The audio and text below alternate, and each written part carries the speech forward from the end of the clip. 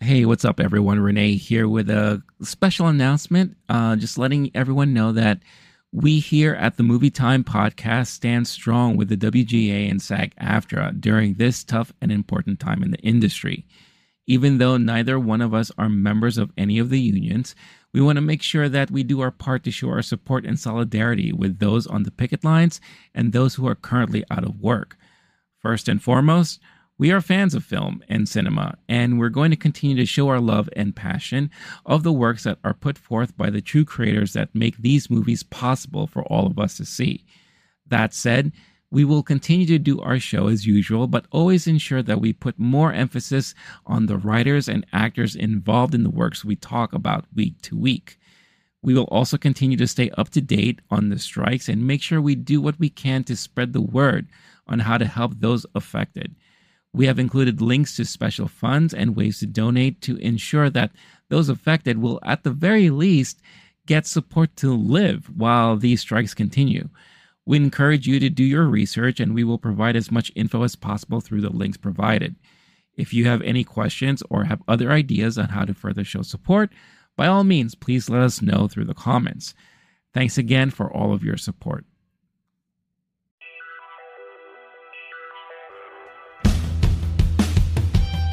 It's about that time to grab your favorite snack and sit back and relax, because you are now listening to the Movie Time podcast with your hosts, low-key geek Renee Zalata and Blake the Wolf. Take it away, boys.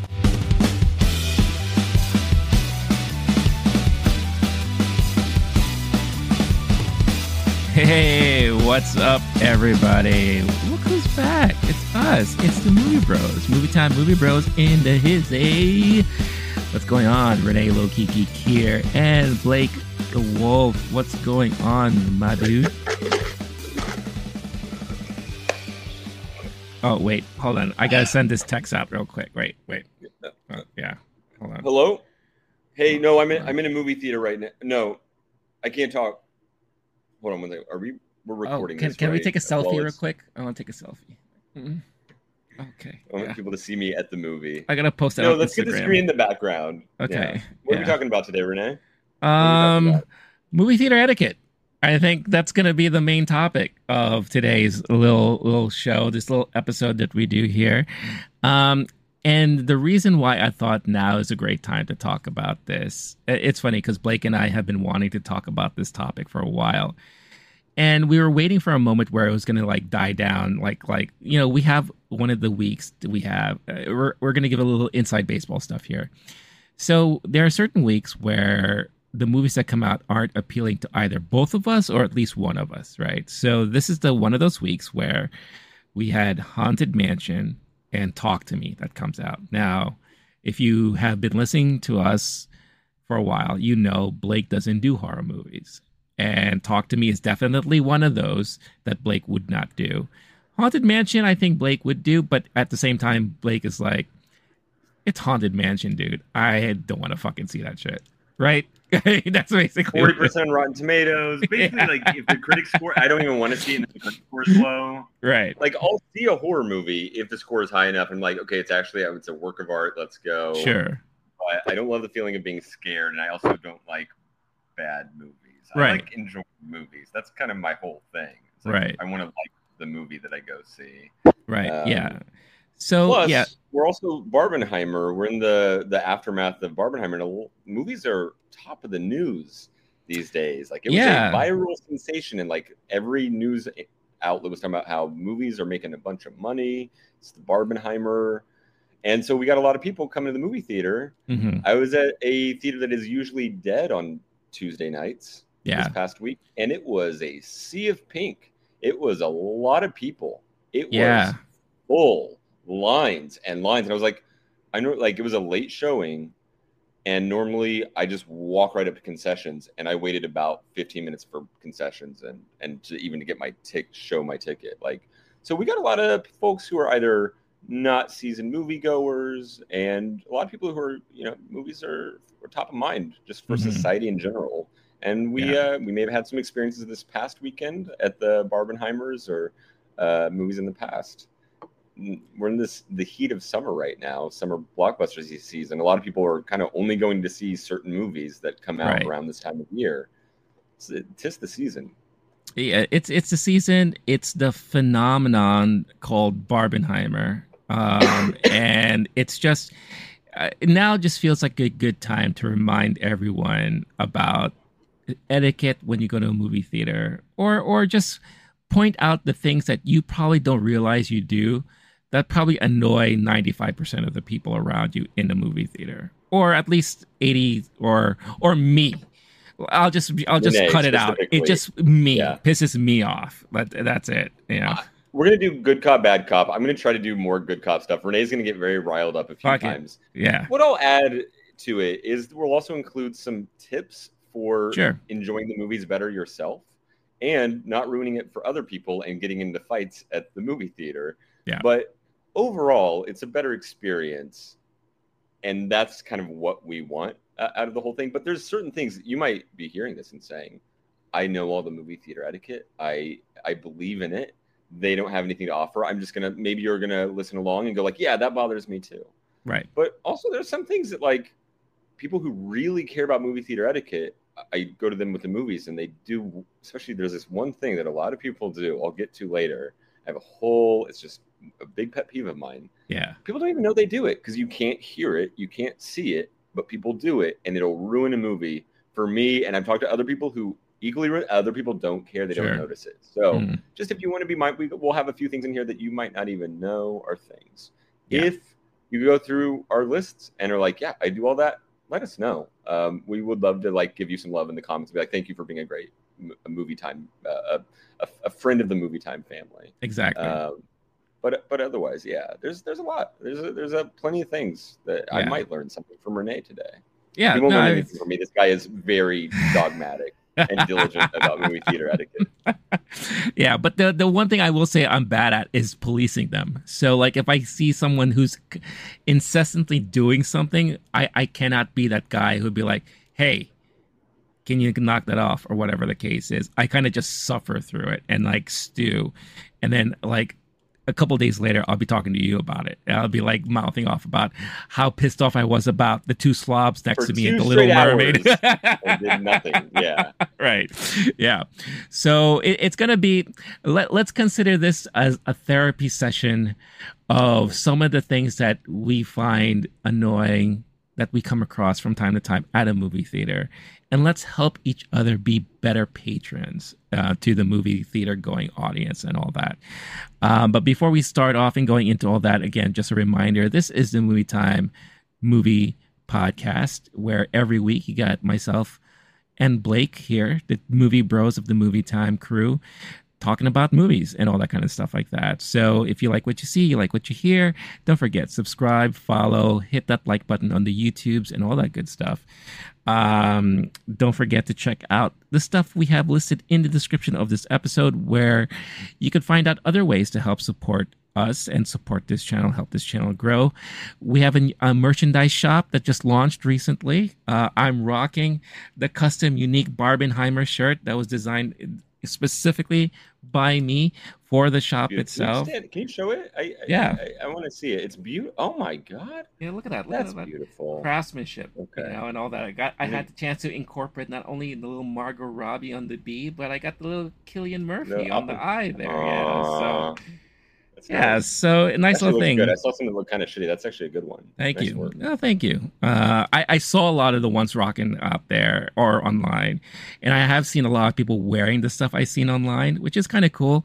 Just keep in mind, people who decide to buy that stuff, sometimes these shops steal designs from other people. So just you'll keep that in mind. $3, but you'll burn in hell for eternity. So is it worth it?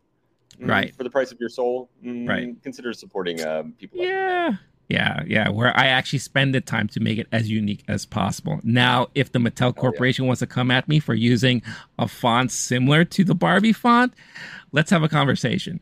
But, but other than that, in the meantime, if you want to be the person, I saw it too, right? It's just like, Redbubble had a lot of those shirts. Cool shirt, bro. Absolutely. No, you want to be the person who's rocking the unique, one of a kind. Right. Yep. Oh, where'd you get that? You haven't heard of it, but I'll turn you on to it. Don't worry. Exactly. Yeah. So definitely, check it out. And again, anything that you do helps support this channel, and it goes 100% to channel. Again, our goal is to get Blake a brand new microphone. That is our goal for the rest of the year.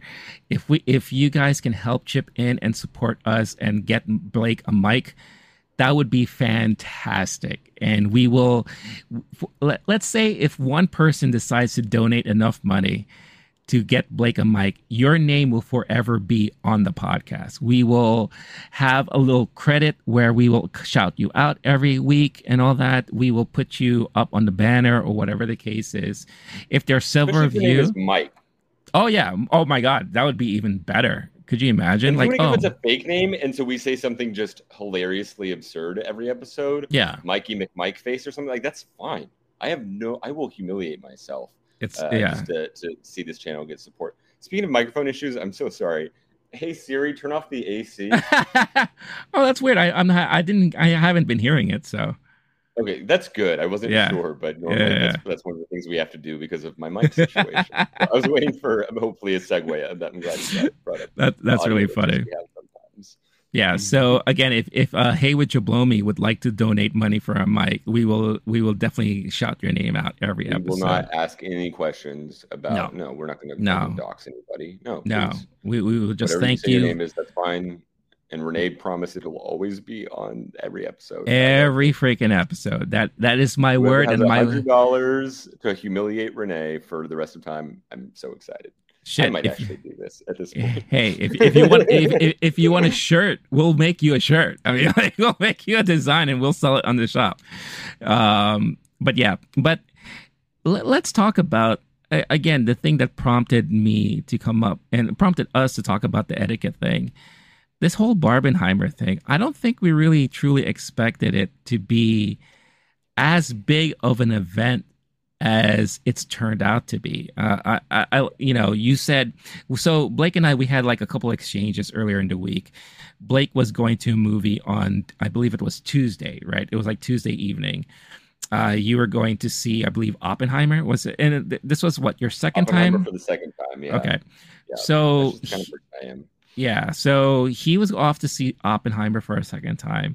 I was attending a screening of Twisted Metal, which is this new Peacock series, but at a movie theater. And the movie theater I was at is one of like the only real true IMAX screens in the city, Lincoln Center.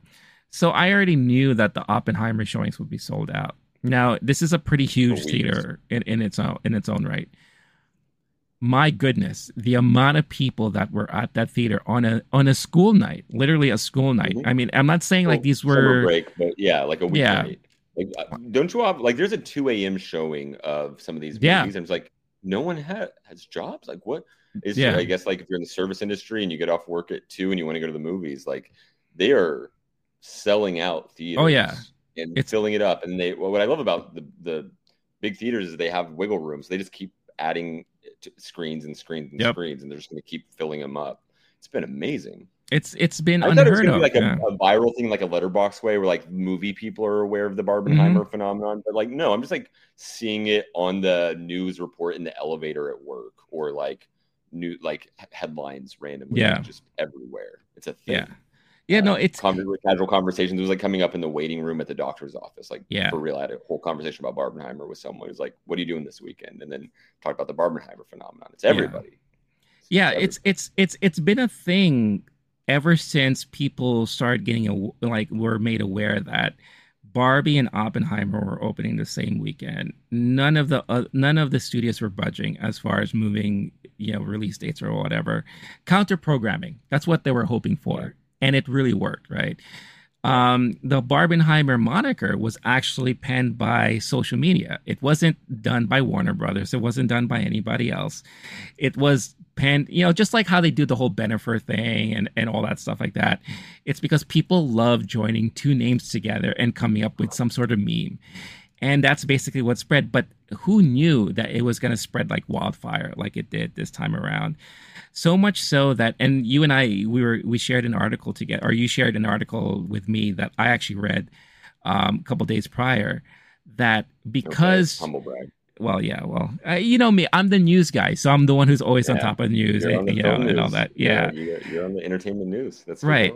And so people were going to watch Oppenheimer because they just couldn't get into Barbie showings because Barbie showings were all sold out. So there was like an estimated $5 to $8 million, right? Just the first weekend. The first weekend. That's amazing. Attributed because people couldn't go. Don't make $5 million. Like they're like, oh, this one should make some money. They're not making $5 million on opening weekend. Like that's right. Wild. Right. So it's like an extra $5 to $8 million on top of already what they were making, just because people couldn't go watch Barbie, right? And I'm pretty sure vice versa, because you have people who probably want to see that 70 millimeter showing of Oppenheimer. Those are like you said, at the Lincoln Center Theater. That's sold out until August, like mid-August. So if you can't see it then, and you're like so hell-bent that you don't want to see it other way than 70 millimeter, you're going to go watch something else. And what are you going to watch? Yeah. Barbie, why not? Right. And especially that first weekend, the first week or what have you. So it's been like an amazing phenomenon that, yes, we are in a moment where it feels like a summer movie season, like it was back in 2015, 2016, like where like a lot of people are comparing this to like Endgame. When Endgame came out, like theaters were like nuts for like several weeks. You had the showing sold out. You have people like flooding the theaters all throughout the week. You and I were at a theater on Tuesday nights that were filled to the brim. And like when I say school night, these weren't young kids. These were like adults. Yeah. These were adults. Sea of Pink, everyone. There was one group that I saw was 8 deep. It was like 8 deep group. And they had a serious conversation before going into the theater. They're like, all right, who's sitting where? You're sitting next to this guy. You're sitting next to that guy. And I was just like, oh my God, it's like military. It's like we need to have our group situated before we get in there, because everyone has this whole thing.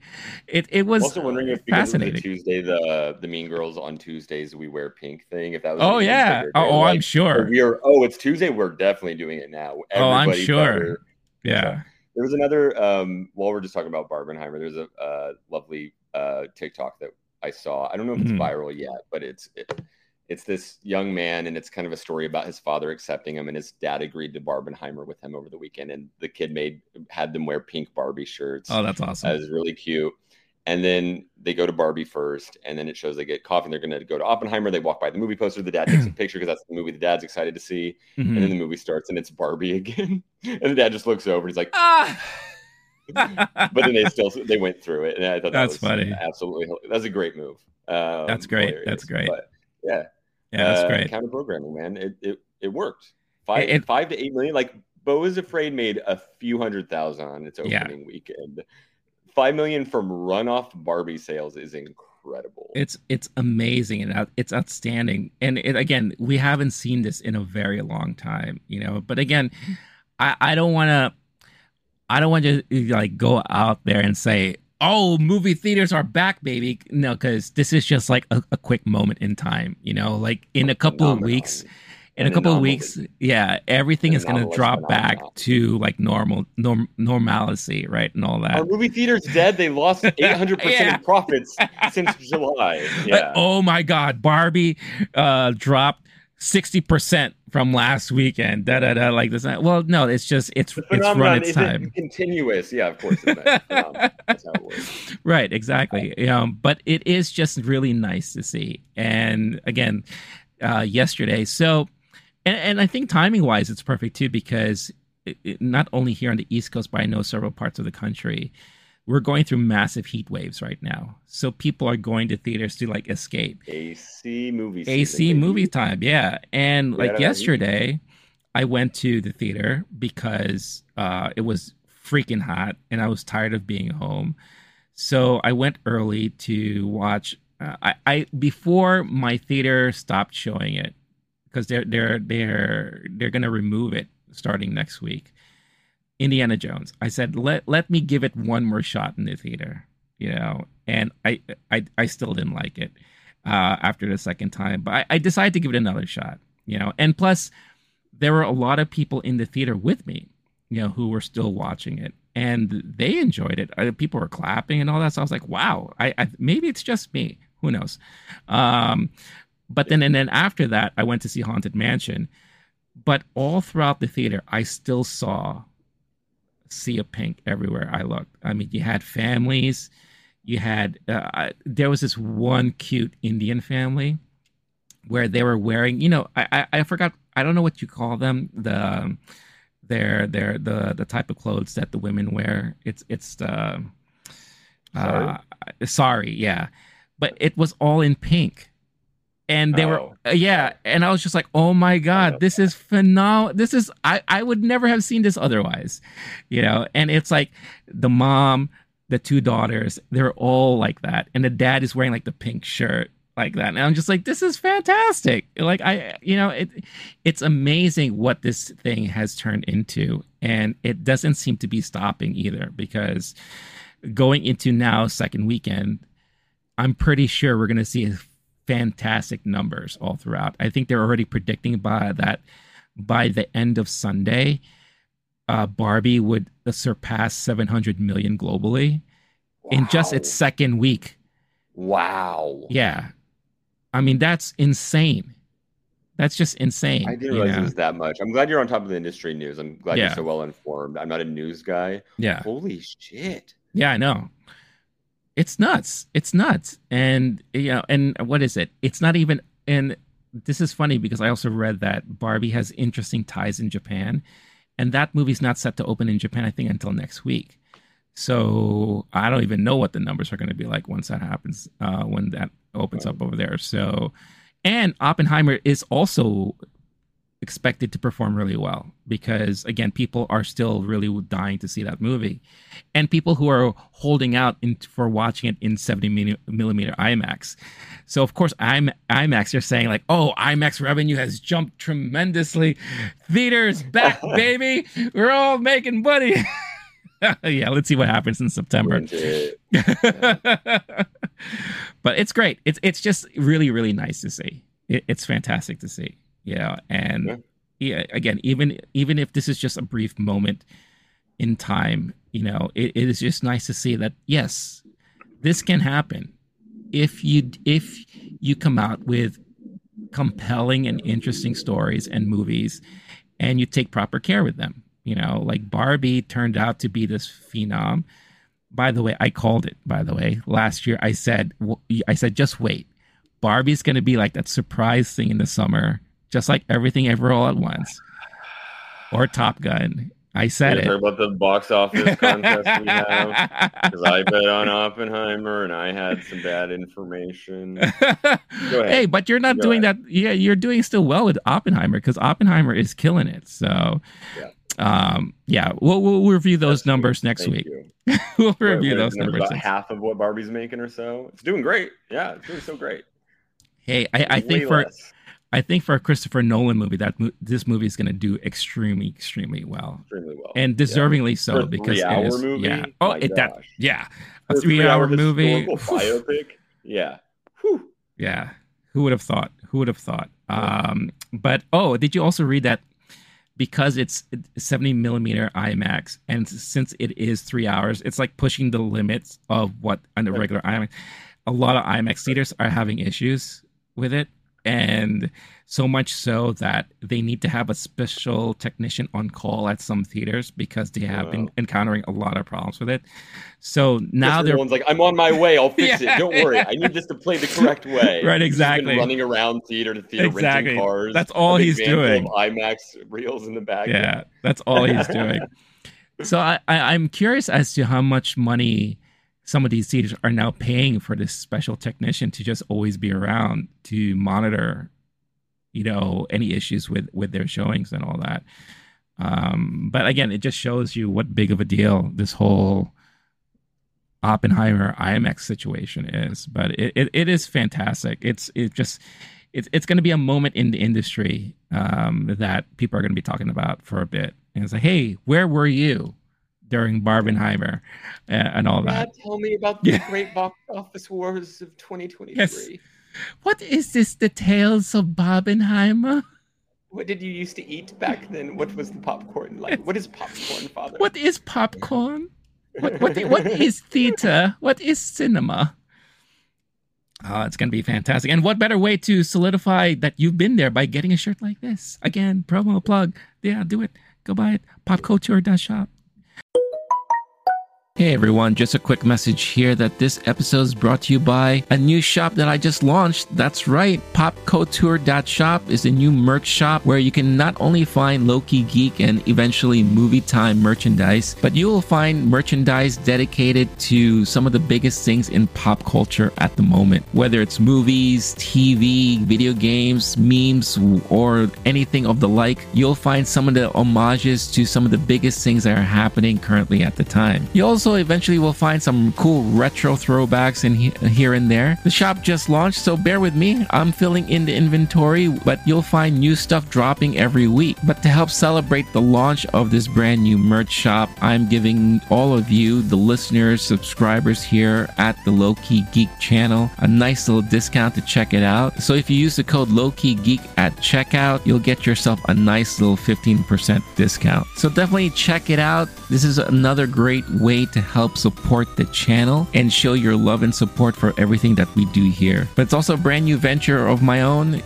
just going out into the retail market. So any support that you could throw our way would be greatly appreciated. So once again, that is Pop Couture, popculture.shop, popculture.shop, a shop for geeks who are chic.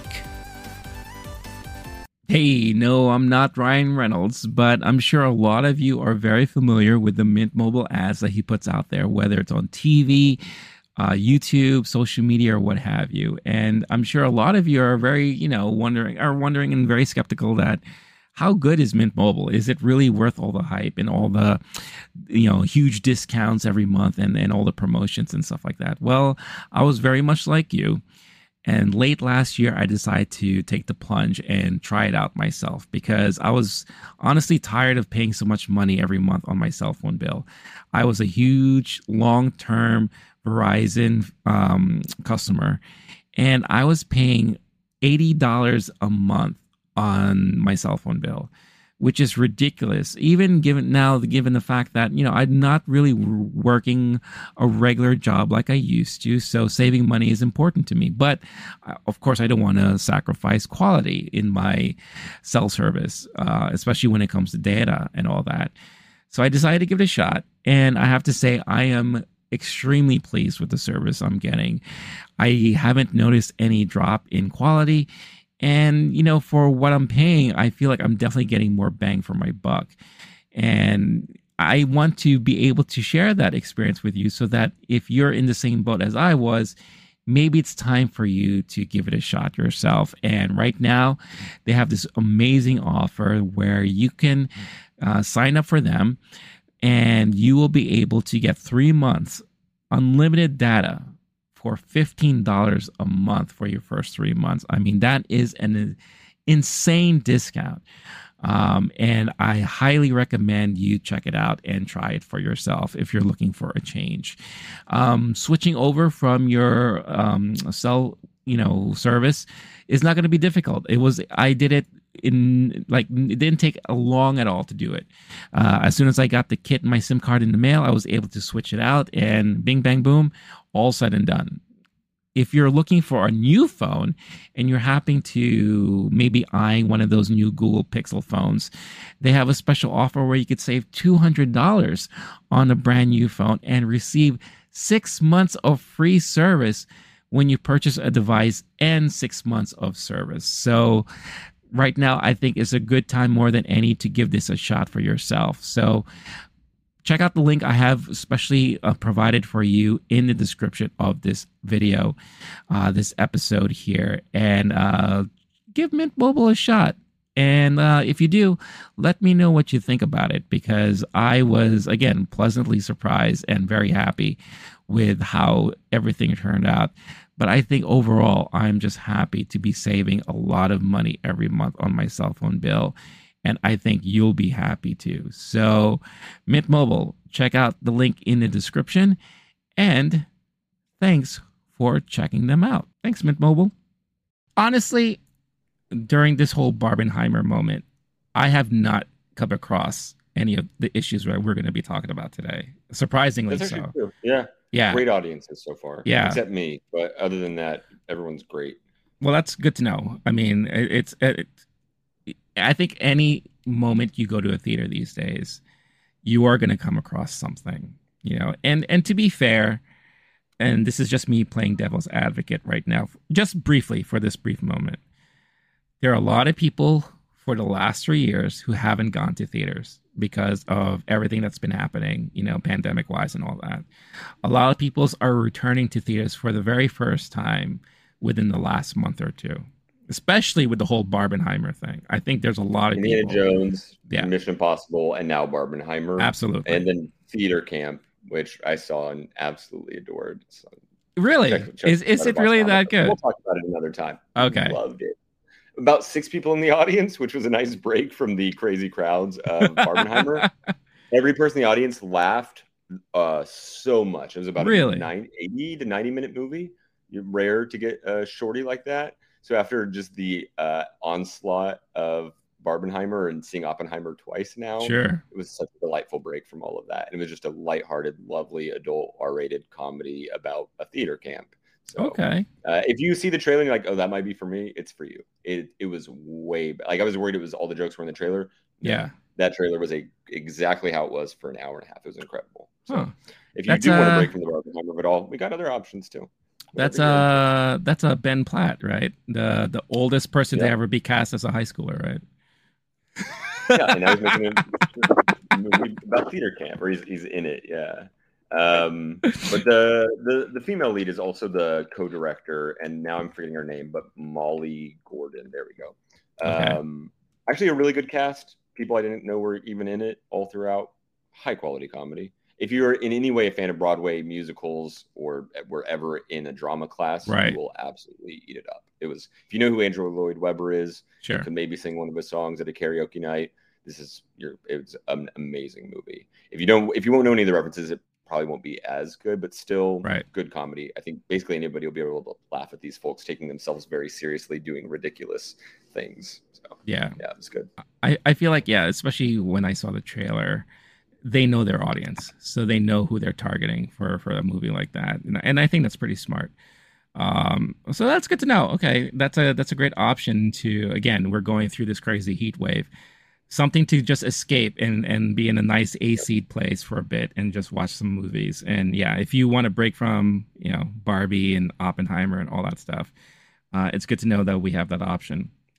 But when you do go to the theater, there are certain things you should probably be mindful of. And let's talk about some of these things, some of the situations we've been in that bring up some of these pet peeves, these no-nos, these do's and don'ts. I'll start off first. And maybe what I'll do is that I'll start calling things out, like from like lowest offenses to like the major offenses. We'll work our way to like the biggest things, right? And I'm pretty sure. I'm excited for your final one. Holy shit, this is gonna be wild. If you get riled up, I might try to calm you down, but some of these are rileable. Oh, it's going to be interesting. It's going to be really, really interesting. Renee's blood boil a little bit, which rarely happens. And then if it does happen, I'm glad that it's being caught on video right now. So I think what I'll start off first, and this is something that actually happened to me last night. And again, I think it's also it's a circumstance because people are going to theaters for the very first time in a couple of years. This is still a quote unquote new concept for a lot of people, and that is not taking the seat that you purchased. Oh, yeah. Good call. So there's, I would say probably in the last 5 years, the concept of reserving your seat at a movie theater has started to become prominent, and a lot of theaters are adapting to it and all that. it all started with the major theater chains, right? Their AMC's, your Regals, your UA's, United Artists. Is that even still a thing? I don't, probably not. But, those major chains, they allowed you to start reserving seats for showings, And I remember back in the day when you weren't able to do that, you had to show up to a movie at least an hour ahead to ensure, especially if it was like an opening weekend for like a blockbuster movie, make sure you're there an hour in advance to at least get a seat that you'll be happy with, right? Because if not, you're pretty much going to get asked out and you're going to get seats that you probably don't want. Unless you're Blake, who doesn't mind sitting so close to the screen, then those seats will always be available, no matter what. So someone like Blake, perfectly fine. Not a worry, really.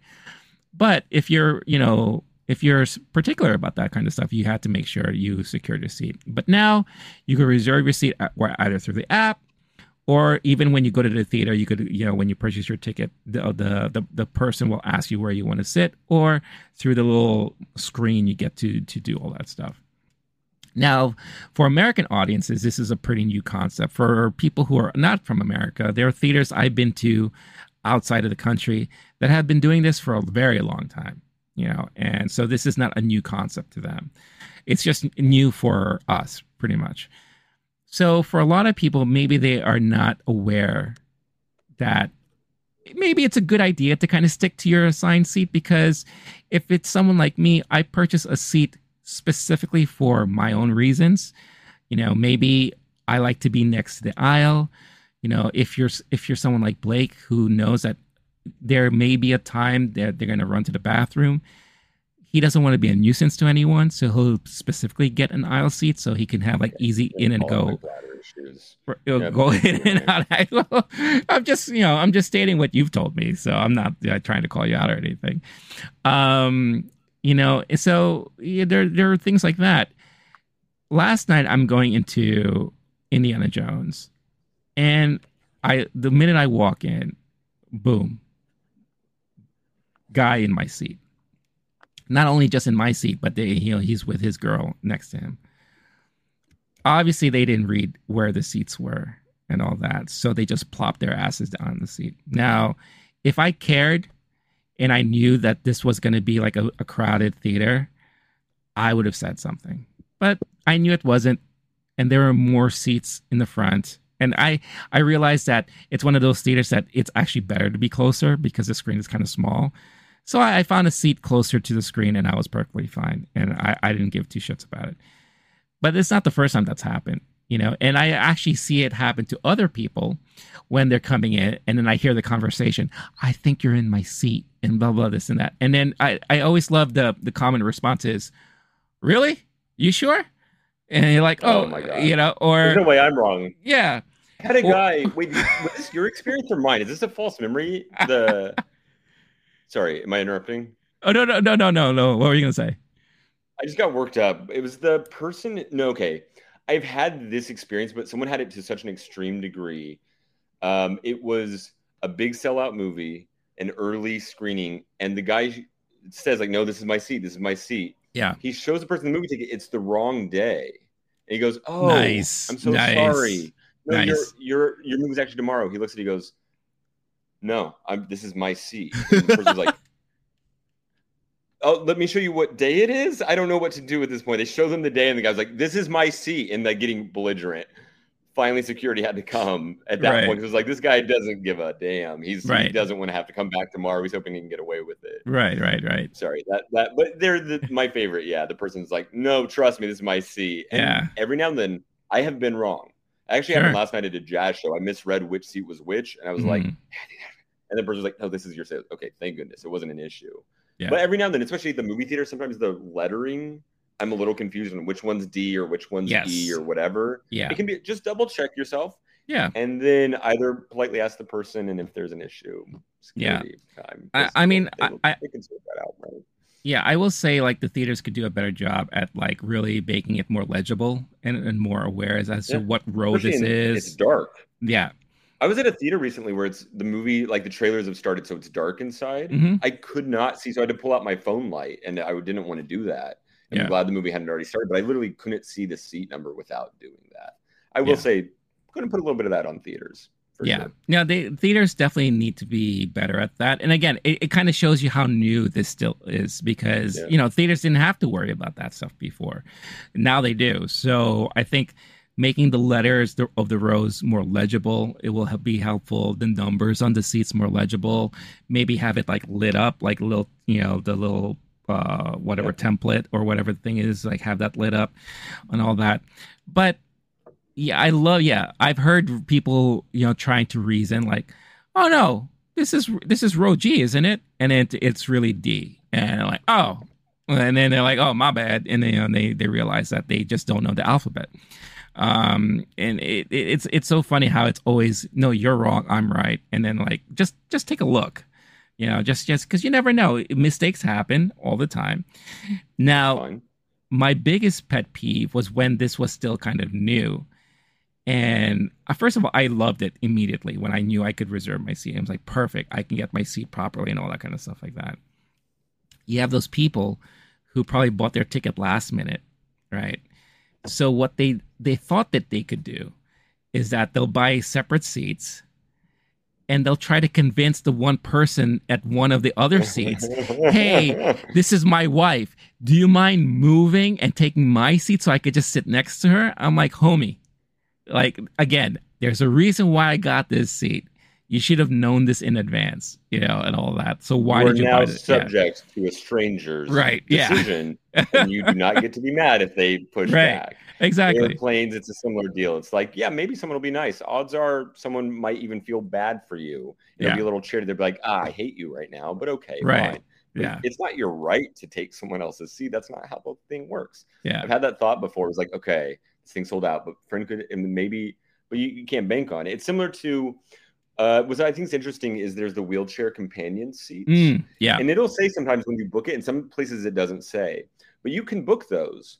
But if someone shows up and needs that seat and they have, I don't know if theaters even ask for documentation or whatever, but if they need that seat, you're gone. You're out. And if it's a sold out theater, you don't get to see that movie. And if you're trying to decide, should I see the 8 p.m. or the 11 p.m. and the 11 p.m. sold out by that point, you just don't get to go to that movie. You're done. Anymore. Yeah, you're done. I like that system, but it's another one of those things. It's a gamble if you do it. You can absolutely do it. And from what I've seen, often those are not taken. Yeah. In fact, what I'll do sometimes is I'll get a worse seat and I'll keep an eye, especially because I like sitting near the front. But every now and then those have more leg room, right? And so I'll keep an eye on it. I'm very tall. I guess there's some people maybe who've never seen. I'm 8'11", and the problem is if extremely tall. You're sitting in the tight movie theater, like you're doing this for an entire movie. Every now and then I'll just move over to one of those seats because I don't like taking those gambles. But if you're a risk taker, if you want to roll the dice, you can book one of those seats or see if Renee will move for you. And I remember I got so mad because I was like, fine, I'll move. And I was with a date at the time, and I had a hot dog. And I was so mad that I was getting up because when you sit down, you have your shit all out, right? So you have your hot dog in hand. This was winter, so I had my jacket here and all that kind of stuff. So I was gathering all my stuff. And of course, this has to happen minutes before the movie is about to start rolling. And what happened? My hot dog fell on the floor. And I was like, motherfucker. So the whole movie, I was thinking about my hot dog and how I wasn't able to hit my hot dog because asshole wanted to sit next to his wife that they didn't book their tickets well in advance for Gravity that opening weekend. So for a while, I couldn't watch Gravity because all I could think of was my fucking hot dog on the floor.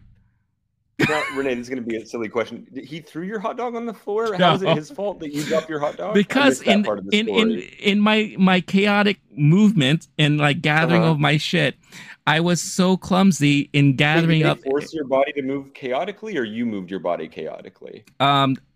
Did he shove you, or like, why is your hot dog on the ground? It's because you stood up too quickly, or what's going on? It's because I was flustered. Yes, I was flustered. Oh, poor Renee. Yes, it is my fault. No, I know it. I was right to be mad. Yeah, I would be, and I blame people too. I'm like, they made me throw my hot dog on the ground. It's like if this guy was smart enough to book another seat, or just booked earlier, then I wouldn't have to go through. I'd have fucking hot dog. I'll have a hot dog. Right, that's so yeah. And this man stole my hot dog, yeah. sir. Security, this man's a hot dog thief. It's insane. And you know, like you go to theaters, you know how much hot dogs are. They're expensive. So it's like, man, fuck. Yeah. Expensive hot dog on the floor, uneaten, unable to serve its purpose. And that is to get him. So he had to deal with the hot dog, or did you pick it up? No, I left it there. You should have left it there. Yeah, I did. Good. No, I left it. His feet are like slippery. Yeah, I hope he smelt it the whole time. I hope he smelt the hot dog. Yeah, and I hope he's vegan too. That's awful. But you know that when you're in that worked up state of mind and you're just like thinking of ways to get back at the person or like horrible, and you're like, I hope his socks are full of ketchup or whatever. Yeah. That's when you know it's probably time to either say something or do something about the thing. Yeah. Sometimes you can't. But I've noticed when I'm not enjoying a movie, because I'm like, if that person makes that sound, and they made it again, but then I'm not doing anything about it, like I'm just not going to enjoy the movie. There's times where, like, if I really won't do something, I should walk away. Sure. Because it can, especially if it's a movie that you're Star Wars opening night and you're a Star Wars fan. Yeah. You don't want to have that ruined because of that. And yes, it is the other person's fault. And yes, they deserve a sock full of ketchup and mustard or whatever Renee puts on his hot dogs. But at the same time, at some point, there's the part where, like, I'm not enjoying the movie, and there's only like you don't have good options, but you got to take one of them, and you can just fume like Renee and the other guys smelling hot dog the whole movie. That's it. Great. That's it. Yeah, but Gravity is a great movie. I was able to watch it again afterwards, and I really enjoyed it. So that's my first one. Let's go to you. Like, what is something that you want to highlight? I have a few that are theater rules because, like, I really enjoy going to Broadway, but these apply to movie theaters just as well. But movie theater culture doesn't fully adopt them. So a few of these are things that I don't think are widespread in movie theater etiquette, but are theater etiquette and should be. This is one where if you can help it, you don't sit directly in front of someone. Basically, what I'm saying is, if it's a sold out movie, there's only so much you can do. And sometimes a movie will sell out, especially where you get to reserve in advance, and then people cancel the last minute. They don't even show because it's free with their, A-list or whatever they have. Sometimes seats will open up and I'll even move so that I'm not in front of someone. Yeah. But the general rule is you wouldn't sit in someone's line of sight. And it can have this weird effect and you can kind of fight, but you essentially want to see people like checkered like around the theater and have, I try to do 2 seats between me and another person on either side and 2 seats in front of someone if I can't help it. Now, I don't want to necessarily sit in the back corner just because that's how full the theater is. And especially if I'm assuming it'll sell out and I'm buying my ticket early, I'll kind of, there's only so much you can do. But my favorite thing somebody found, it was somebody tweeted they were the only person in the movie theater. Then they check again before to see how full it is, and someone else had bought a seat directly next to them, and there were only 2 seats sold in the entire theater. And they're like, what psycho is choosing? And can you imagine the look on the person's face when you sit next to them? Dude, that's happened to me. That's happened to me. Yeah. What? Because this isn't okay. Like, this is a crime in my world. Like, if I'm the president, this is one of the first, no one ever gets to do that because that is violent. Even if you don't look at, smell, talk to them. I'm assuming they do it so they can smell your cologne. What happened? It was one of those rows that wasn't fully booked. And it wasn't like a sold out showing either. Okay, and that's where it's really weird, where there's no one around and it's a creepy movie theater and someone sits next to you. That's what I'm talking about. Yeah. It's like really happen. But still, I had a aisle seat, because I do like to be by the aisle because I just want to be able to freely go in and out if I have to. With more leg room, you can kind of you have that little option to put your leg out and all that, right? Yeah. For some reason, homeboy booked the ticket seat right next to me, but there was multiple options throughout the theater where that person could have sat, and I'm like, why? What? Like, I don't understand, I love that. Yeah. I think that's what I'm going to start doing. I'm just going to find the one. The most obnoxious seat is. Yeah. Because there are some theaters, right, where they have the stairs and then 2 seats to the right of the stairs. Yeah. And that's a weird one. If I'm going to be in the corner and then someone books a seat right now, I think I had to do it. This was years ago. It was Twilight, the final movie. I had just binged the franchise so I could be caught up and go to I love a good movie premiere night, opening night. But the seats were such that I had to be in the weird corner next to something. But it was a full theater, so that's just going to happen. That said, if there's other seats, you don't want to box somebody in as a stranger. And then, it's the same thing with airplanes, right? Like some of these things we're talking about could be applied to Southwest. Like if it's not a full flight, and like don't ruin someone's entire flight and have them asking, what kind of sicko are you the entire duration of the movie? Yeah, that's troubling. Yeah, that's not, avoid it if you can. But essentially, and I see people don't do this in movie theaters, especially. Because everyone wants the middle of the middle, usually. The middle, left to right, and on the XY axis, just the very middle. So what happens is 2 people book here, 2 people book right in front of them, 2 people book right in front of them, then people book next to them. I always try to bake in, unless I know it's going to be sold out, that's anything goes. But otherwise, I try to bake in at least one seat between me and the other person if it's not going to be sold out. And if I'm booking it kind of near last minute, just be mindful of that. Some people want personal space. Some people might want you to sit next to them. I don't know. Maybe ask first instead of just surprising them with another person in their third wheeling. They're making out next to you the whole, like, if you want that, sure, but they might not. Right. That's all I'm trying to say. Right. Yeah. No, that's a good thing to keep in mind too.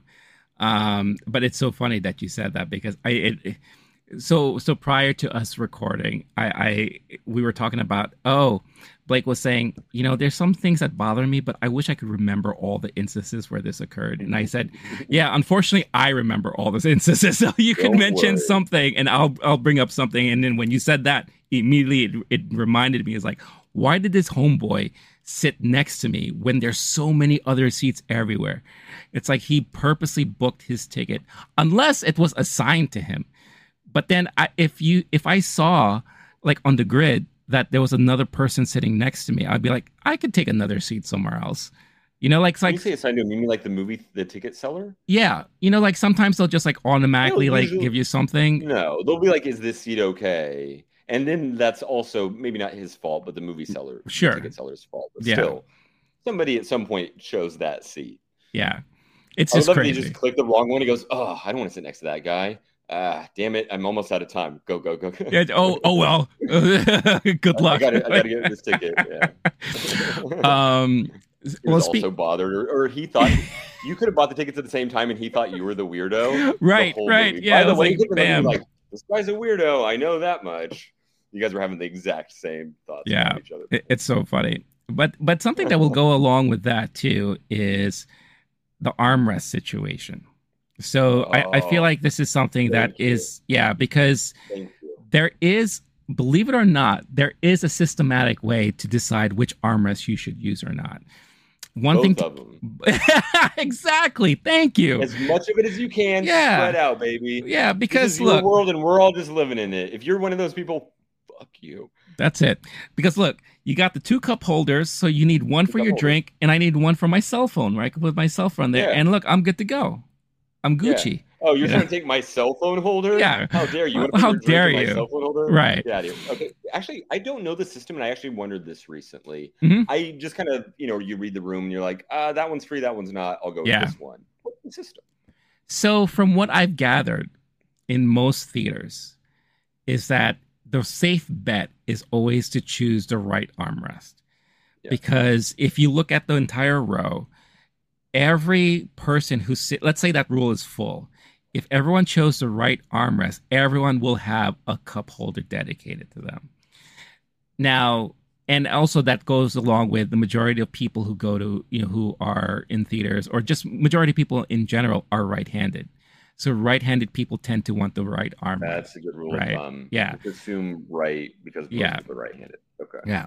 Now, what I do is I pay attention to the first seat in the row I'm going into, because there are some theaters that first armrest near the aisle doesn't have a cup holder.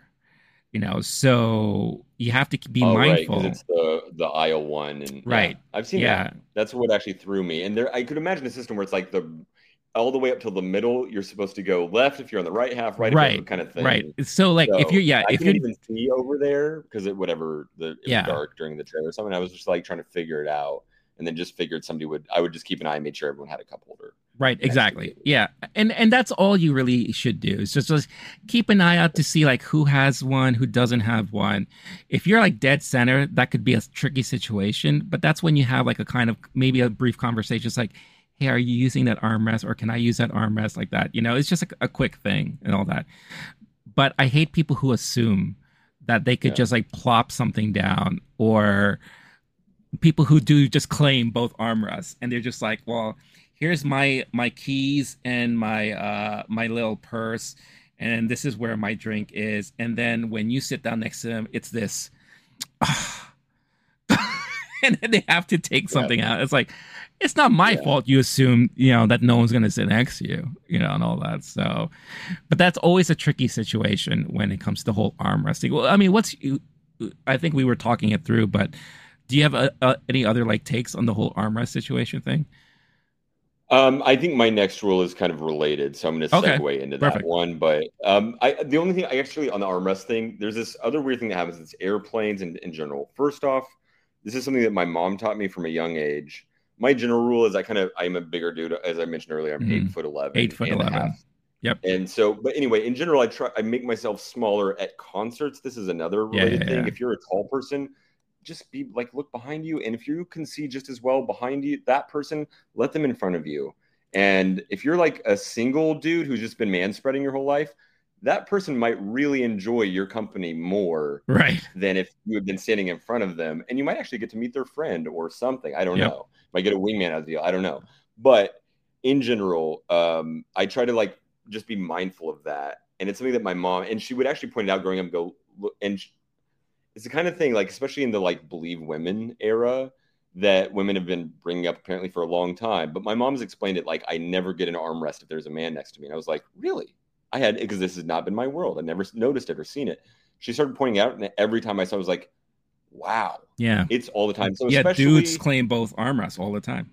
Depending on your chromosomes and how you identify and whatever your place in the world, if you've never thought about this before, just start looking out for it. And if you notice, and the other problem is a lot of women won't confront that man because they don't want to have a conflict for other societal reasons. So a lot of times they just get away with it. And some dudes spend their whole lives manspreading on subways and putting their arms on both armrests. Mm-hmm. So I try to, if there is a situation, I'm thinking of airplanes where basically kind of everyone has two, there's no cup holder, whatever, is I will usually air towards, you can cross your arms, you don't have to use the armrest, folks. Secondly, is if there is an armrest sharing situation, you can kind of use the back half and they can use the front half, or vice versa, especially airplanes where it's more cramped than movie theaters. You can kind of like divvy it up and just read the room, or if you need to ask, it's okay. People don't communicate enough is something I know. A lot of people just are angry and resentful for an entire flight. If you just said like, hey, I'm so sorry, but is it okay if you're in my whatever? Like a lot of people, sure, there is a tiny chance there's a fight, but the way we kind of evolve is our brains go, there's a 1% chance this will result in a fight. Don't do it. Don't do it. Don't do it. And then you're just like anxious and worked up the whole time. Most of the time people want to do right by other people. And so you could talk about it or you just read the situation. And if they're taking the front of the armrest, I think if it's all things equal, don't take someone else's armrest if it's not yours, obviously. Right. Definitely don't lean over them and use both of their armrests with one of your armrests. Right. Yeah. But most of the time you can use half an armrest and the other person can use the other half, depending on kind of where bodies are and who's leaning back or whatever. And I've had it before where there's a little dance. Then they switch back. I'm like, okay, no problem, move up here. That's fine, I think. Yeah. No, overall, you get one whole armrest to yourself, not two full armrests. Not two full ones, when there's people on both sides of you. That's not how the world works. We're talking, a lot of these are just golden rule stuff. Like, well, it's just you want to be treated, don't be an asshole and be considerate of others. Right. That's the thing. It's just being considerate and just courtesy. It's just like, and it's just be mindful of your neighbor. It's just one of those things. And it's funny how, again, oblivious some people are to a lot of that stuff, and unfortunately also ignorant, and I think that's just an unfortunate situation. It's selfishness too. There's obliviousness and there's the self-serving obliviousness, which is like, if I don't ever look around me, I don't ever have to worry if I'm being an asshole. Right. Like it's my world, so I'm living in it. Right.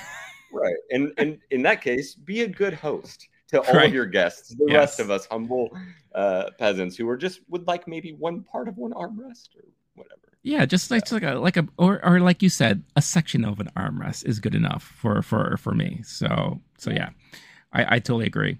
When it comes to seats and sharing, and I feel like this is more to do with people who live in like bigger cities or cities with reliable transportation. Your bags and stuff that you decide to bring to theaters with you.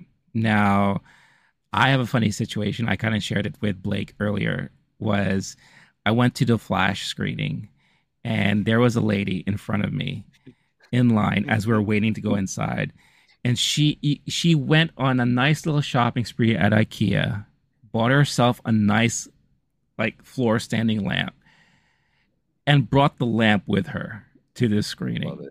You know, and again, this is like a New York moment situation where you'll only see this in New York, really. Because in most places, people drive to the movie theaters, right? So they have their cars and all that. So the only thing they're bringing with them is like maybe their pocketbook or their keys or whatever the case is. But here in New York, people go to the movie theaters after work, after the gym, after shopping and all that. And there are moments where I see people bring bags and bags with them or a giant book bag or whatever the case is. If you know you have all that shit with you, just be mindful that you have that stuff with you and don't hit the next person with you with your bags and shit. Don't put your bag in an aisle where you know people are going to be walking in and out of. And I know this could be tough and everything. But if you're going to a theater, just be mindful that this is going to end up being a situation where maybe someone's going to get annoyed that you have all this shit with you. So knowing that you could choose your seat, maybe sit somewhere next to the wall, you know, or maybe a little somewhere where there's not a lot of people, you know, or you have more room, or maybe go home first and then go to the theater. Because there are so many situations where I've been in where someone decided to go grocery shopping or something, and they have like 3 bags with them and they're going to the theater. Where are you going to put this stuff? You know, so everything is in front of them. And every time someone has to go to the bathroom, it's like now they're climbing Mount Everest and they're doing like an expedition, right? So now they're climbing over someone's bag, or the person has to pick the bag up and put it in front of them on their lap, or they stand up and they have to do all this stuff. And it becomes a big to-do and all that. I don't know what homegirl did with her lamp, or maybe I don't want to know what she did with her lamp. But could you imagine, like, where, like, did she leave her lamp in the aisle, like in like the walkway, or whatever? You know, like, you know, it's just amazing. Where would you put it? Yeah, under the seat. Sorry, under the seat. Under the seat. Yeah, maybe, I don't know. I mean, it's kind of like, to me, I try to go with the airplane rule of put it under your seat, or actually under the seat in front of you, or whatever. In movie theater, your seat. If you can put it there, that's great. Or at least try to like kind of oonch it there. That way it's only barely sticking out. Be mindful of backpack straps. Seen people trip at movie theaters on a strap that's just dangling out. If you're putting your soda or popcorn on the ground, that's on you. If someone walks by, it's a dark theater. They can't know everything that's on the ground if they can't see it. Mm-hmm. So you don't get to be mad if they kick your soda across the movie theater. That's your fault. Yeah. Where your feet are and how you kind of like... Good policy is to stand up and let the person wait. Are we talking? We're talking about stuff right now. We're not talking about how you move around a theater. That's another one. I'll let you. No, that's fine. But overall, just being mindful of getting your stuff out of people's way, and will it mess with someone if they're running full speed through the aisle in the middle of the movie, like The Flash, and then they see a lamp and then just kick it? Will there be an injury possibly? or they just such a trip, and then now they're rolling down the aisles and all that, like down the stairways and all that, and now that becomes a whole other distraction. But yeah, just be mindful of all your shit, or maybe just don't bring shit to the theater. Like, I'm sorry, you know, like, go home first, or whatever the case is. What have you had in a situation where like someone's stuff annoyed you, or you had to encounter like this mountain of stuff? To me, it's kind of all the time, because in New York City, Yeah. You don't get to leave your stuff in the car, and it's just backpacks and feet out, which is another thing we'll get to, but like feet out in the aisle.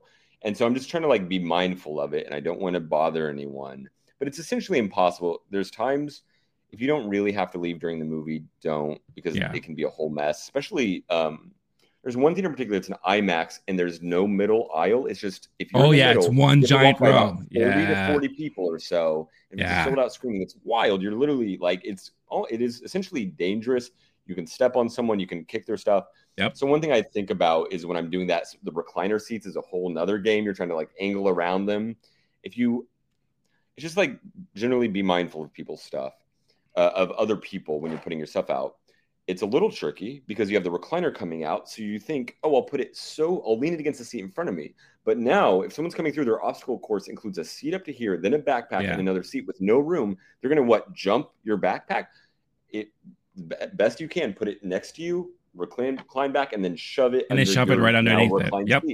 Mm-hmm. Whoa, what's going to happen when you have to unrecline? Just move it. Like as long as you can kind of reach down there, or you can stand up and move things around. It'd be better to do that than to cause other people an issue for an entire movie. Inconvenience yourself slightly, and you're less likely to, I don't know, face a lawsuit for someone breaking their leg on your backpack. That's just literally can't get around it. Yeah, so it is a game though when you're annoyed by how people are acting, and you now have permission to kick their backpack and drag it with you all the way to the rest, and then it's hooked on your foot, and you can just kind of the whole way down every single step as loudly. It's your backpack now. That's how you get a free backpack. That's it. It's mine now. It attached to me. It clung to me. That's it. Now I claim it. This was just in the shared space, sir. I'm sorry. I didn't know that. Sorry. How would I have known that was your backpack? It was in the aisle. Yeah. One of the best experiences I had at a movie theater was this one time in Japan where, and this is one of those situations where, when AMC started charging for like premium seats, I was okay with that because, again, other countries have been doing that, and Japan, for one, does that, where they have these like special premium seats in the middle of the theater, but they're a premium and you feel like you're getting a premium because you get a seat, but you also have a table next to you and you have dividers on the side, because that's done also, from what my friends told me, for, let's say you're a mother and you need to bring your baby to a theater, you want to watch a movie.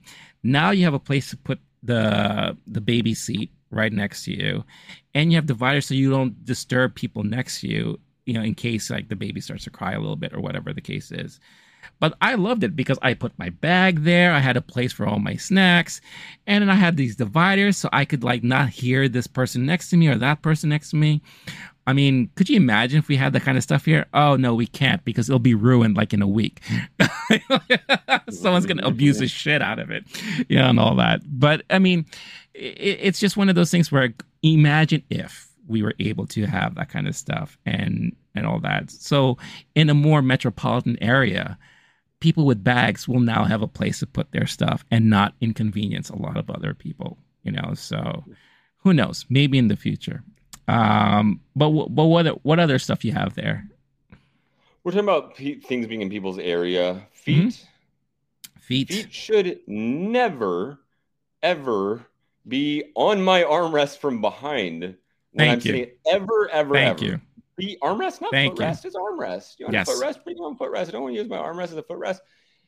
I, as a person who's 9.5 feet tall, I do have an issue. Oh, you grew. You grew in the last 10 minutes. No, I was always 9.5 feet. Oh, I thought it was 8 and 11. Oh, okay, now it's 9. Okay, that's fine. That's right. Met me. I'm drunk. I'm drunk. There are times no one's in the row in front of me, and here's another one. If I'm sitting here and you're not using my armrest, but you're moving using one armrest away, don't put your feet there. That's weird. If your feet are in smelling distance, and trust me, they are basically within like 10 feet or so, or visual distance where I just go like, oh, wait, why is there movement next to me? I thought it was empty. Oh, it's just a loose foot. Just a disembodied foot hanging out. Shoeless. Like, don't take off your shoes. Oh, yeah. I don't know what your situation is, or yeah. Can't have to, but usually a good idea if you can help it. Don't take off your shoes. I will use the armrest area, like the blanket in front of me, as a small like footrest to like stretch out for a second. if there's essentially no one on that aisle, or they're so far away that the curvature of the theater, it's not in their line of sight. But essentially, if it's in line of sight, line of smell, don't have your feet anywhere in that area. They've got the recliner situation. Okay, now your foot's in. Good job. But otherwise, having it up on the back of the seat in front of you, on the armrest, just don't do that unless you are fully. And I will do it. I'll lean forward and check and just like go left or right. Just make sure there's.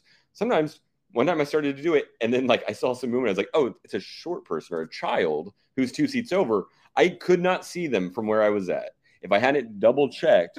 But yeah, you don't want to ruin. There's some like kid watching an animated movie, their dad's in the bathroom, and they're just now foot in their face the whole time. Right, that's not good.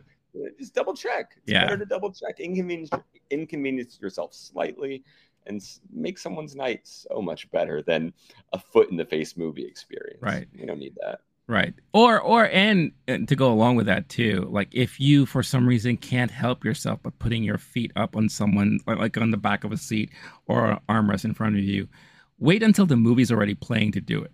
Because like sometimes if you do it before the movie starts, someone may just eventually sit there. When I go to a row and I see someone already had their foot there, I don't want to sit there anymore. It's like, what the fuck? It's like, I don't know what the guy, if this person stepped on shit or whatever the case is. I don't want to be around that stuff. There's nothing worse than sitting somewhere and then all of a sudden I just see foot up. Like, it's like, why do you have to do that? It's like, we're not home. You're not at your home and all that. Yeah. You did pay for that seat, but not the other seats around you. Right, exactly. Not foot seats. Yeah. Overall, when there are times someone's using the armrest foot concept or the back of the chair, whatever, and then I'm walking in, and generally if you see, like, just be mindful. If you're so oblivious and talking to your friend or whatever and you're too comfortable, it might happen.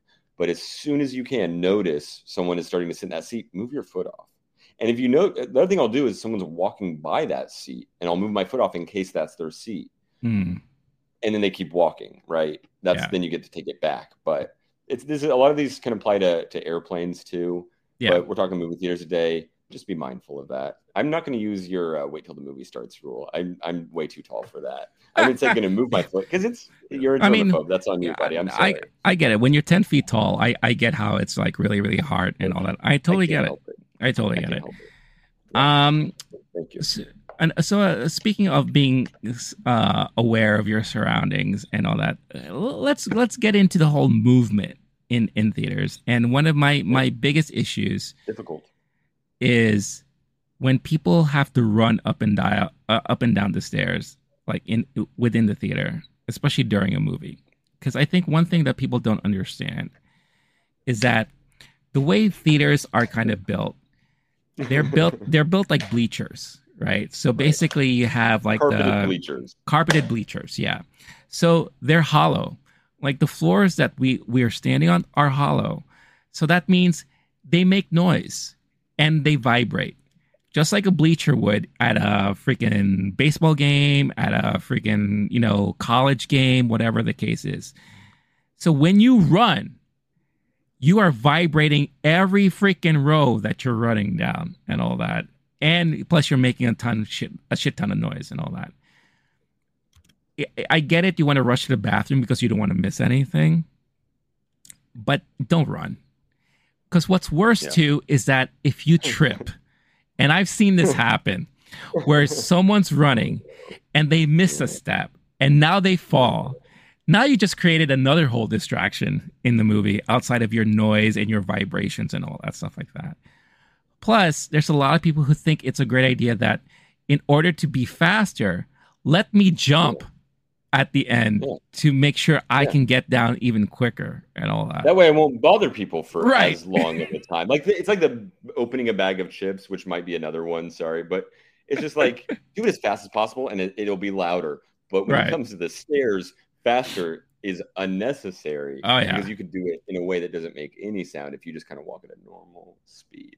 Yeah, there's a way to like walk faster and all that, without creating such a ruckus and everything. Hey guys, I hope you're enjoying this episode so far, but before we continue, I wanted to quickly talk about Bulletproof Coffee. Bulletproof Coffee is my favorite coffee of choice to start off my mornings with. Why? Because it's clean coffee. What does that mean? Well, one, there are no chemicals in it. Why? Because they go through this multi-step process of making sure that all of their beans are fully clean and free of any chemicals, so that when you get the beans delivered to you, it is the pure beans, the pure coffee, the goodness that you've been wanting, the taste, the flavor, and the nutritional value as well, without worrying about any added chemicals or anything else put into the mix there. It also doesn't have that weird acidic taste that some coffees give you. I don't know how about you, but for me, some coffees kind of give me that weird sensation in my stomach, makes me a little burpy, and it kind of drags me down a little bit instead of really waking me up, which is something that I need from my coffee every day. Bulletproof also offers a lot of keto-friendly snacks and supplements, anything that you need to kind of add to your everyday nutritional needs, add to your diet, and pretty much transforms the way you feel every day. So for a limited time, if you use this code that you see on the screen right now, Low Key Geek, all caps, one word, you can get 15% off your order. So what is it better than that, right? Check out the link in the description of this episode. Use this code, get yourself your discount, and make your mornings a little bit more bulletproof with Bulletproof Coffee. Now, back to the episode. Now, to go along with that too, if you have to go to the bathroom or you have to leave for whatever reason, I know it could be a nuisance to a lot of people, especially if you are walking through people, in front of people, and all that stuff like that. And I know maybe your first instinct is, I don't want to distract someone's view, so let me hunch over and try to, not be a distraction. Believe it or not, at least to me personally, you end up becoming more of a distraction by showing me that you're trying not to be a distraction, because some people do it in a way that I actually find kind of laughable. This guy, if you saw me do it, you'd be like, this guy thinks he's in the military and he's crouch walking. Like it's a Call of Duty, pressed B one time. And I was just going to go, just hoping no one notices. If you can do it in a way where you're fully out of the line of sight from everyone, if you're going to do a full crawl and Renee can't see you, he'll be fine with it. But if you can see your head bopping up and down, and he's like, "What is that?" Yeah, you don't want to give people the peripheral, what the hell is that? Is there an animal in here? Like, what is that's the thing, right? Just a boom, thing, yeah. Once you turn into like a troll, and you're like all of a sudden you're like trying to smurf your way in front of me, like it's not gonna work. Now you just distracted me 10 times over. Unless you're seeing trolls, the Hunchback of Notre Dame, whenever they re-release it, and it's like part of your costume, that's fine. Yeah. You don't get to be mean. Oh, no. I will let that go. That can fly. Yeah, but if we're watching, he loves cosplay more than he loves etiquette, but. I appreciate a good cosplay for sure. Yeah, but when Renee told me that, when I was like, I thought I was being nice this whole time when I've been doing that. I'm essentially trying to do it smoothly and duckingly. And there are some situations, like a sporting game, you're not actually going to be distracting people as much with movement, because there's just movement all the time all around you. But if everything is static, I now see what you're talking about. You're going to notice the movement no matter what. Yeah. And just it's like when you're playing a video game, right? Like if someone's going to walk in front of you, they should just do it. Yeah. Then at least you're like adjusting to it. Exactly. Yeah. Unless, there's all these different nuances on airplanes versus movies, whatever. Sure. I think another one I'll say with the moving is if you're walking in front of people, we have a general don't talk in movie theaters rule. I try to not say sorry, but my training is to go, sorry. Sure, of course. Whole time, or excuse me, pardon me. But you actually kind of don't want to do that, because now by being polite, you're actually being more impolite. Mm-hmm. So instead, what I do is I jump the entire time and hope I don't land on someone's foot. It's like that game where you'd have a knife between the fingers. And so you just jump as high as you can and then land as hard as you can. What's so funny? Because you're going to hit someone's foot or you're not. And ideally, it's just safer. It's like when you're going through rain and you run full speed, you get less rained on. It's like that. Oh yeah, no, I understand that concept for sure. Yeah, and you teleport, you're like, I'm gonna land there, and then you jump full speed. Right. That's and then they have to move out of the way. Right. Like between your legs, watch out, jump, and then land. Yeah. And then again, by doing so, you're also vibrating the floor and making a lot of noise doing that. So it's like a perfect situation all around. Also, slurp a drink while you're doing that. Yeah. Here's a tricky one, right? If you're trying to move your feet out of the way, but now you're moving them higher. Mm-hmm. It's a weird thing. So, right, how do we do this in this medium? The chair in front of you is reclined. Your feet are here. Someone's trying to walk by you, and so you're going to go, oops, sorry. And now they're higher, and the person now has how do I guess I'll just shove your feet with my body. Right. Pulling them towards you, yes. If you're seated. If you're walking, it's just like, good luck. Because it's a dark theater. You don't know if that's a backpack, a giant tub of popcorn, a lamp. In the case of your recent theater experience, we don't know what's there. So you're going to kind of you're going to kind of just be as minimal as possible, but moving smoothly and quickly, trying to be as little of a jerk as possible. And hopefully the other people are mindful enough that they're going to oh, sorry. And I've even done it for I've seen someone do it where they're like, sorry, 1 second, my soda. Thank you for telling me, because I didn't want to kick soda everywhere and have my feet sticky. Whatever it is, everyone's going to kind of do their best in real time, and it's also a minefield. Good luck. There's not really a great solution there. Picking up your feet can be better, but not stomping them down. It's just basic, but that's pretty much human. Intuitively, you're going to kind of do about as good as you can do. What you don't want to do is make a big show of it and a big thing of it. Be like, oh, I'm so sorry, I kicked your. Can you? Do you mind? You don't need to do that in this scenario. Right. Everyone's kind of aware this sucks. It's going to suck for a moment. Let's just get it over with. Yeah. I mean, again, it's there's no graceful way to do this, especially in the movie theater setting. Just try your best not to be the most distracting thing if that is a situation. Because I'll never forget, there was this one time I was at a movie, and this Asian girl, she was really, really just trying not to be that person to annoy anyone. But whenever she walked by, she did this hunch movement and this waddle that I heard people laughing every time she came in and out, and it just became more and more of a distraction. That all of a sudden now she's part of the show. Every time she was walking in front of us and all that.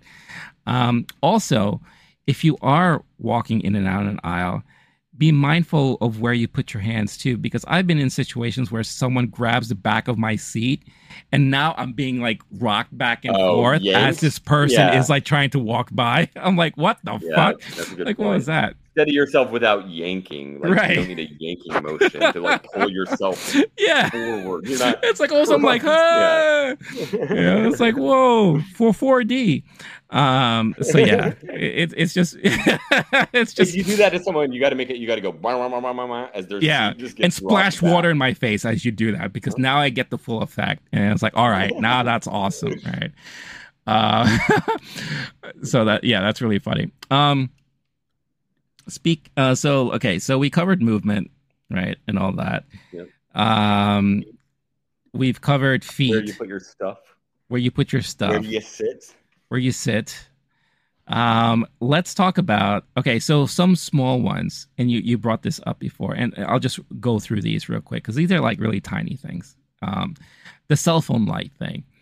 On my list. Thank you. Yeah, because I get it. It is hard to see sometimes, when you go into a theater. And if you're trying to find your seat, you have to use... when it rings and it flashes a light. Yours is not on my list. Oh, no. Well, we can... That'll be a nice transition to go. Yeah. I gotcha. I understand, you have to use your cell phone light. And I'm not talking about the light on your screen, the actual LED light when you turn on the flashlight to find your seat and all that. Be mindful of how bright that shit is, because some people just go bang, and then all of a sudden you just... Yeah, they hold it up. Like, wait, where's my light? It's a flashlight. And you're okay, I'm going to locate it by going in Renee's face, both of his eyes, going to check the size of his pupils, and then look for my seat. Because all of a sudden it's from... towards you and then out. It's from it became finding your seat into now you're spelunking. And now you're trying to light up the entire cave. It's don't do that. Like I remember, I've had so many people that would do that, and then the best part is like they don't even know how to turn it off afterwards. So now they're fiddling, trying to turn off the light, and now I just see this light going all over the place, like we're having a disco next to me or whatever the case is. Like, just be aware, or at least know how to use your flashlight on your phone and all that. Or if you didn't know, most cell phones can lower their brightness. Exactly. Right? Yeah. People who did not know that yeah. have been out for years. My other trick is always point it at yourself and then move it outward minimally. So right. It's there's the lights on, no one else can see it because it's like in your chest, and then you're going to move it outward. So that way you're kind of like scanning until you get the part that you need. Right. And in theory, you can do a full flashlight, find your seat number without it ever being anyone's like, they might notice the seat in front of them is brighter, but the light isn't actually like coming at them or illuminating their section. Yeah. Just be mindful because those suckers are bright, and it could be like especially when you're in a dark theater. Now, some people, they lose stuff during the movie, like they drop something and they feel like they have to look for it immediately at that moment. So all of a sudden you will find a light just pop off here and there. Just be mindful of how distracting that could be for anybody in there. Now, we'll move on to your thing, because I also agree with this about the whole the when you get a ring or someone calls you and the light starts flashing. I hate that. I really hate it. It is a great assisted device, and some people need it. Some people, for whatever hearing issues or vibration, etc. Like there are some people who actually need this device. I get it. Other people, some people use it all the time, and I don't get that. And I mean, not even outside in the movie theater, just in life in general. I'm just seeing a strobe light come at me. Just be mindful of it. And if you have one of those phones, I'm assuming that those are like the people who back in the day still had their phone on full volume all the time, even if before there was the, it was like, it was either silent or anyway, at some point we invented the vibrating, and it got better, and D&D and all that. There were people for years. It's not that they didn't learn to silence their phone. They're like, no, people need to hear my ringtone at this restaurant. That was a thing for years, like early 2000s ish. Those are the same people, I think, nowadays who have the full flashlight effect. You can do that, but unless you need it as an assisted device, just be mindful of it. Like face your phone the other way when you're at the restaurant, or if you're putting it down in front of me at my table for any whatever, you're holding it and you're standing here in a line and I'm seated right there. I'm just going to go, God, just getting strobed out of nowhere. Right. It's not necessary a lot of the time, and worst cases you might miss the call and call the person back while you're at a restaurant. That's usually okay. If you're a doctor or something, like you just need every chance. Maybe there's some other times I'm not thinking, but movie theater, you're not taking that call. It's going to be okay. Right. It'll be fine. Yeah, it's fine. It'll be fine. It'll be fine. And let's stick to the subject of cell phones, because I feel like this could be a hot topic. We could just go into so many different things here. Like new technologies, man. Yeah. New cell phones. What did we do? We're still not used to them. Yeah. What did we do before cell phones? I mean, how did we enjoy movie theaters without them? I don't know. But some people can't seem to put them down, even for like an hour and a half. But yeah, the ringtone thing, I get it. Sometimes you forget that it's a mistake. But be mindful of, when they tell you, just turn off your cell phone ring and all that kind of stuff like that. Maybe that's a moment to check when you hear that prompt.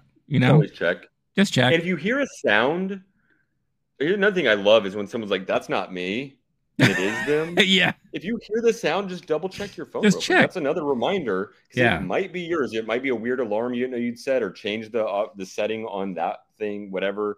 Sometimes people accidentally click buttons. It's not you're a terrible person. You don't need to be in denial about it. No. But even if there are times I know it's not my phone, and I'll still use that.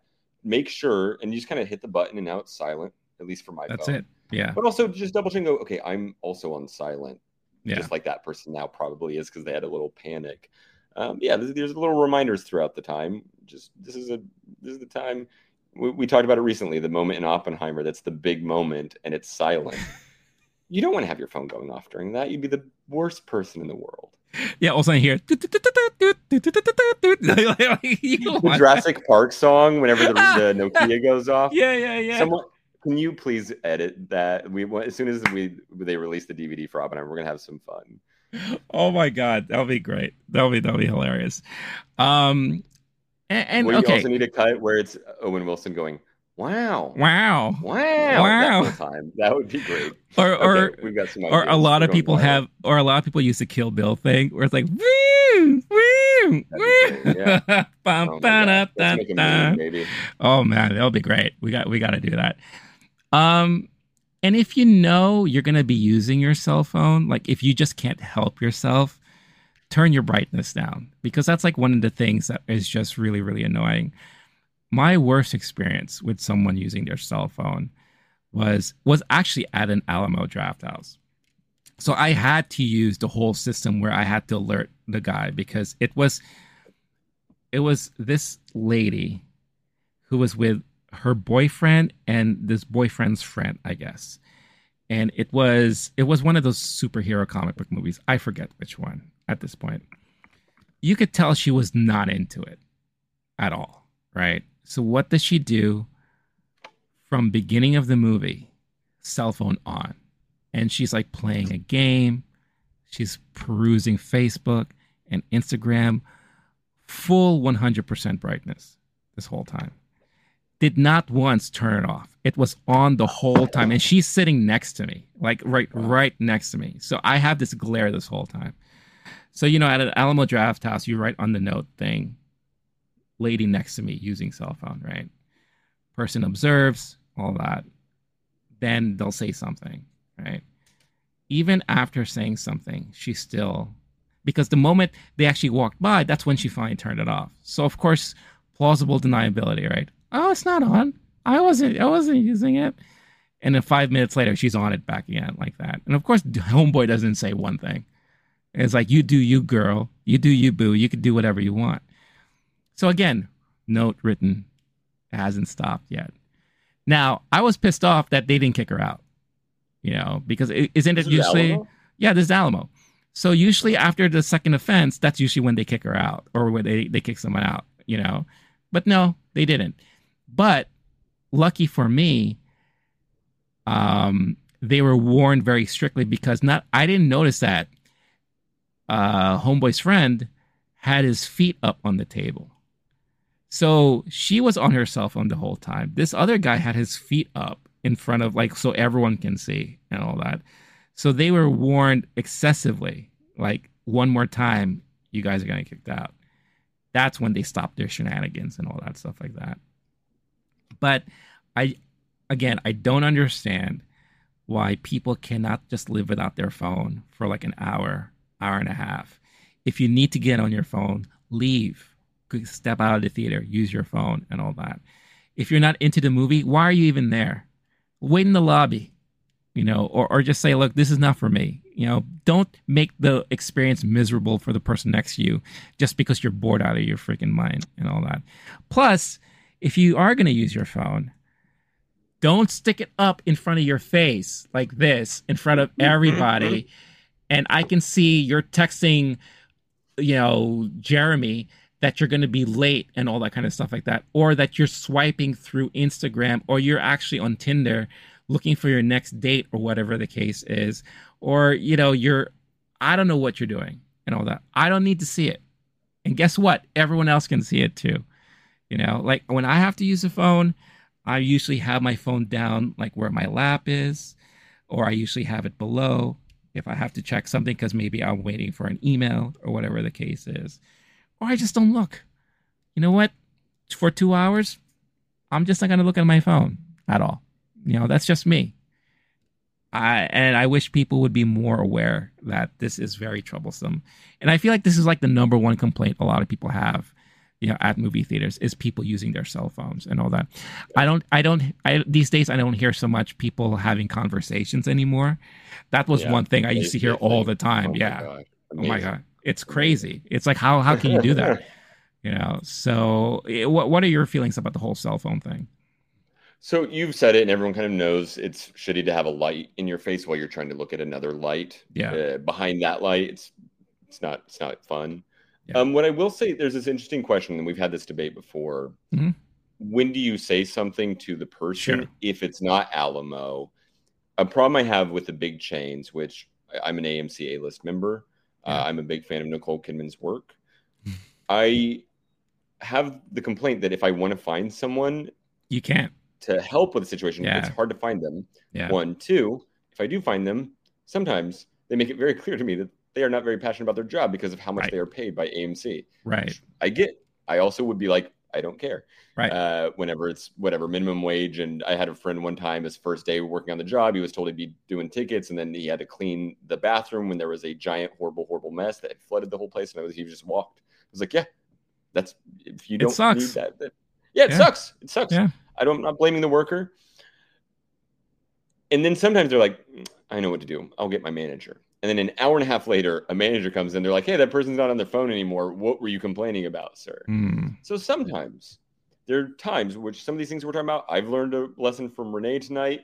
There are times where the person doesn't realize, or they think the seat's bigger. They don't realize you're behind them. Or maybe you weren't a moment ago. You were in the bathroom. And I do have my phone out sometimes once I've double checked certain things, and then I'll hide it, whatever.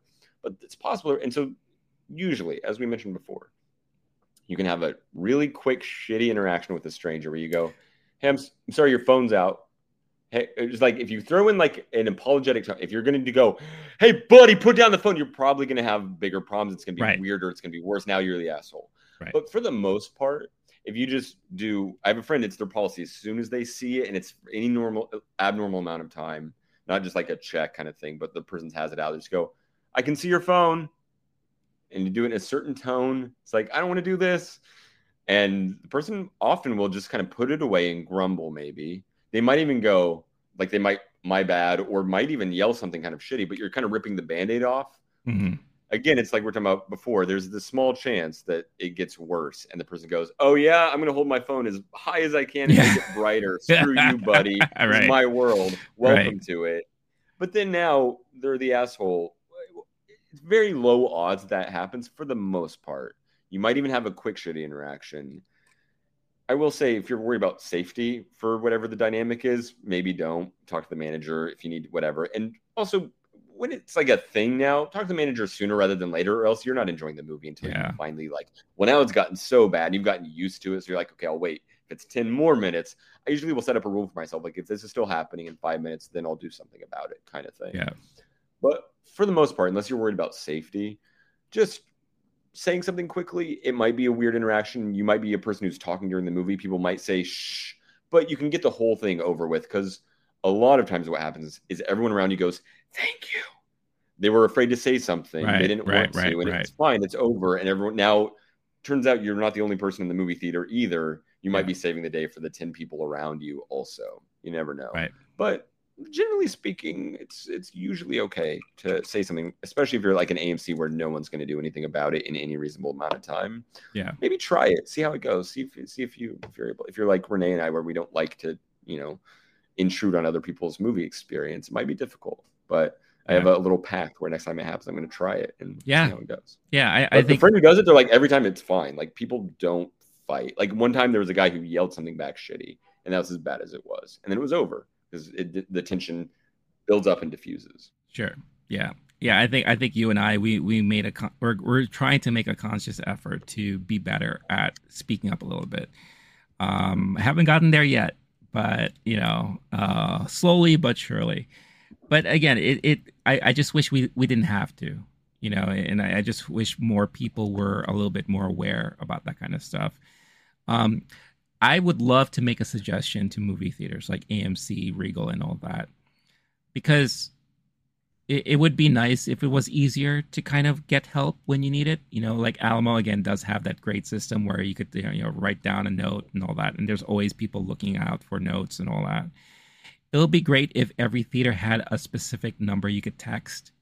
Yep. US Open has that. I was going to mention that one. Oh, okay. US Open, and it's like kind of throughout, and it's like safety or complaints kind of thing. Yeah. I think it's brilliant, because otherwise you have to post someone outside of every bathroom if there's a flood or out of toilet paper, belligerent person, violent, possible terrorist, whatever. There's times where, like, especially in a big place like the US Open, like you might actually, there's safety concerns, see something, say something, whatever. You're like, hey, not sure if this is a thing, but there's been a bag out for a while, whatever. Like, just a text number. Yeah. I will say one time I texted the number and nothing happened for a super long. Actually, I don't want to get that. I don't want to put that on the US Open. One time there was like a bag out for such a long time. I was just like, let's see what happens. I called the number, and people came in such a long amount of time. Like, it's so long. Yeah. I don't remember. I think the US Open was that experience, but I might be disparaging it. You just need somebody and some system. But the texting a number thing is brilliant, in my opinion. Yeah. Every movie theater, before the movie plays, just says, save this number in your phone. Yep. Step out, text us, and we'll handle it as quickly as we can. Yeah. And from what I know, it's an easy system to implement in an establishment. Obviously, you have to get that. You have to have at least one worker who cares. That's the problem. Well, that's the thing. AMC is kind of doing the least possible. Right. Sometimes. Yeah, and that's true. The fact that Times Square one has a flies in the bathroom problem and has for years is wild to me. Yeah. You know what I'm talking about? Have you noticed that? Yeah. For years. I've seen that. Yep. It just for 10 years now. They can't flies in the bath, like a fly problem, like an infestation of flies where there's always about 10 or so. Like it's terrible. Where the fuck am I? Yeah, it's horrible. But yeah, I mean, the Regal I go to, they have a dedicated security guard that's always there, and I've seen him go into random theaters just to watch the movie. But he's like checking, but then I'll catch him like laughing at whatever's happening on the screen or whatever like that, which is kind of funny, It's like, hey, dude's just hanging out and doing what he can. But like someone like that could be the guy to, like, if he gets the text message, okay, let me go check theater 3 and all that, And I want to say, after, like, when theaters started to reopen for the pandemic, some theaters did have a text like thing implemented, where I saw like a message say text 4567 or whatever like that. It feels like an Alamo thing or something like maybe that. I don't know. I don't remember that at AMC at least. I feel like I missed it. Yeah, I feel like I've seen it, or maybe it was another situation, but it would be nice if that could be like a system they start implementing, because it'll just be nice to know that there's an easy way to get help when you need it and whatever. I'm glad we talked about the cell phone stuff. Let me run through a couple of other things that won't take too long for us to talk about. And I think a lot of these things are kind of new. Vaping. I know some people love vaping. Some people are addicted to vaping. Badasses? You mean cool kids? Hey. Cloud bros? Do you. I have nothing against it. 16s? Yeah. The only thing I'll say... What are you about to say? It is kind of distracting if all of a sudden I just see a whole bunch of smoke in front of me. But unless this happened to me the other day, I'm glad you brought it up. Oppenheimer, dude, it happened to me too. The bomb sequence. I was like, hell yeah, this rules. 4D baby. Yeah, totally happened. So same situation also. Yeah, where it's just like, when the fire's out and all of a sudden I just see smoke. I'm like, oh shit, like, is this really happening? And then I just saw it's someone who's vaping in front of me and all that. It's. Okay. I am not one of those people, of course. Of course not. I'm an upstanding citizen, but I had a friend who was kind of drunk. They're the beer at the movie theater people. I'm not one of those people. I can't enjoy a movie while drinking beer. They did. But then she'd also pregame before the movie and then started smoking weed openly in the movie theater, which is legal now. But it's also kind of insane because I'm like, are the sprinklers about to go off? What's happening? But it's a full, like, fuck it. They tried to go outside. The door was locked, something like that. And they were just like, here we are. And couldn't figure it out because of their... And I was just sitting there like, no way. I'm glad it wasn't a movie I was super concerned about enjoying. But it was just like, that's just some weed smoke and go. Just a full, like, it's the 1960s and we're on an airplane. Just, that's smoke. Okay. I have a friend. They do this thing. It's called a ghost hit, apparently. Like, you can inhale the vape and hold it in your lungs long enough, it doesn't make a giant cloud of smoke. In fact, nothing comes out at all. I've seen this person smoke in a movie theater. It's kind of brilliant because you're like, oh, you're not. Then you've got the light problem, so just like cover the light. Other than that, you can kind of get away with it most places in society if you're not shining a light in someone's face or blowing a, like, what is that concerning smog lifting through the air during the movie experience? Maybe just hold it in your lungs so long that it doesn't do that. Right. If you're going to vape anyway, like, I'm not saying you should do that, but if you're vaping anyway, fuck it. I'll never forget. So at least I experienced this in theaters in New York back, like, maybe in the 90s, early 2000s, when people wanted to smoke in theaters. I had friends who did this. they would make sure they have an empty cup, with the lid and the straw. And what they would do is that they would like inhale their cigarette and blow into the cup. So it's like the least amount of smoke at that time, or no. like people were still doing it. No, it wasn't legal at all. But they just had to do it. Yeah. And I'm not talking. And it's not just weed; it's also cigarettes too. Like if they just wanted to smoke. So they would constantly keep blowing all the smoke into this cup. Now, eventually, the smoke is going to come out of the cup. But at least the cup is like on the floor, and it's like not like making this giant puff of smoke or whatever the case is. Oh, you're talking about the old carcinogen Coca-Cola cocktail, right? That's one of the best drinks ever made. Trust me, what a delicacy. Yeah, but it's so funny, like what people would just think of doing just because they wanted to do something and all that. So it was really hilarious when that was the thing back then. Another thing I wanted to bring up is. And I have a feeling you and I were going to have an interesting conversation about this. And it's two things. Okay. One, people who just make messes in theaters, and I know this is going to be tough because people are just slobs sometimes. But it's also people who make messes from the stuff that they bring in from the outside. Yes. Which is very problematic, I think. I've warmed up to the point of people bringing stuff into theaters from the outside. I was always really super against that, but I get it. Why? Well, because I'm like, I don't know. I guess it's more of me being like a snobbish, like a movie snob kind of thing. Oh, you were worried that AMC was going to lose on their it's like the soda out of because that's how they make $9 for. Yeah, that's how they make the money and all that. And I kind of want to bring support. That's how they exploit the mass. Yeah. Okay. Got it. Yeah. You were. Yeah.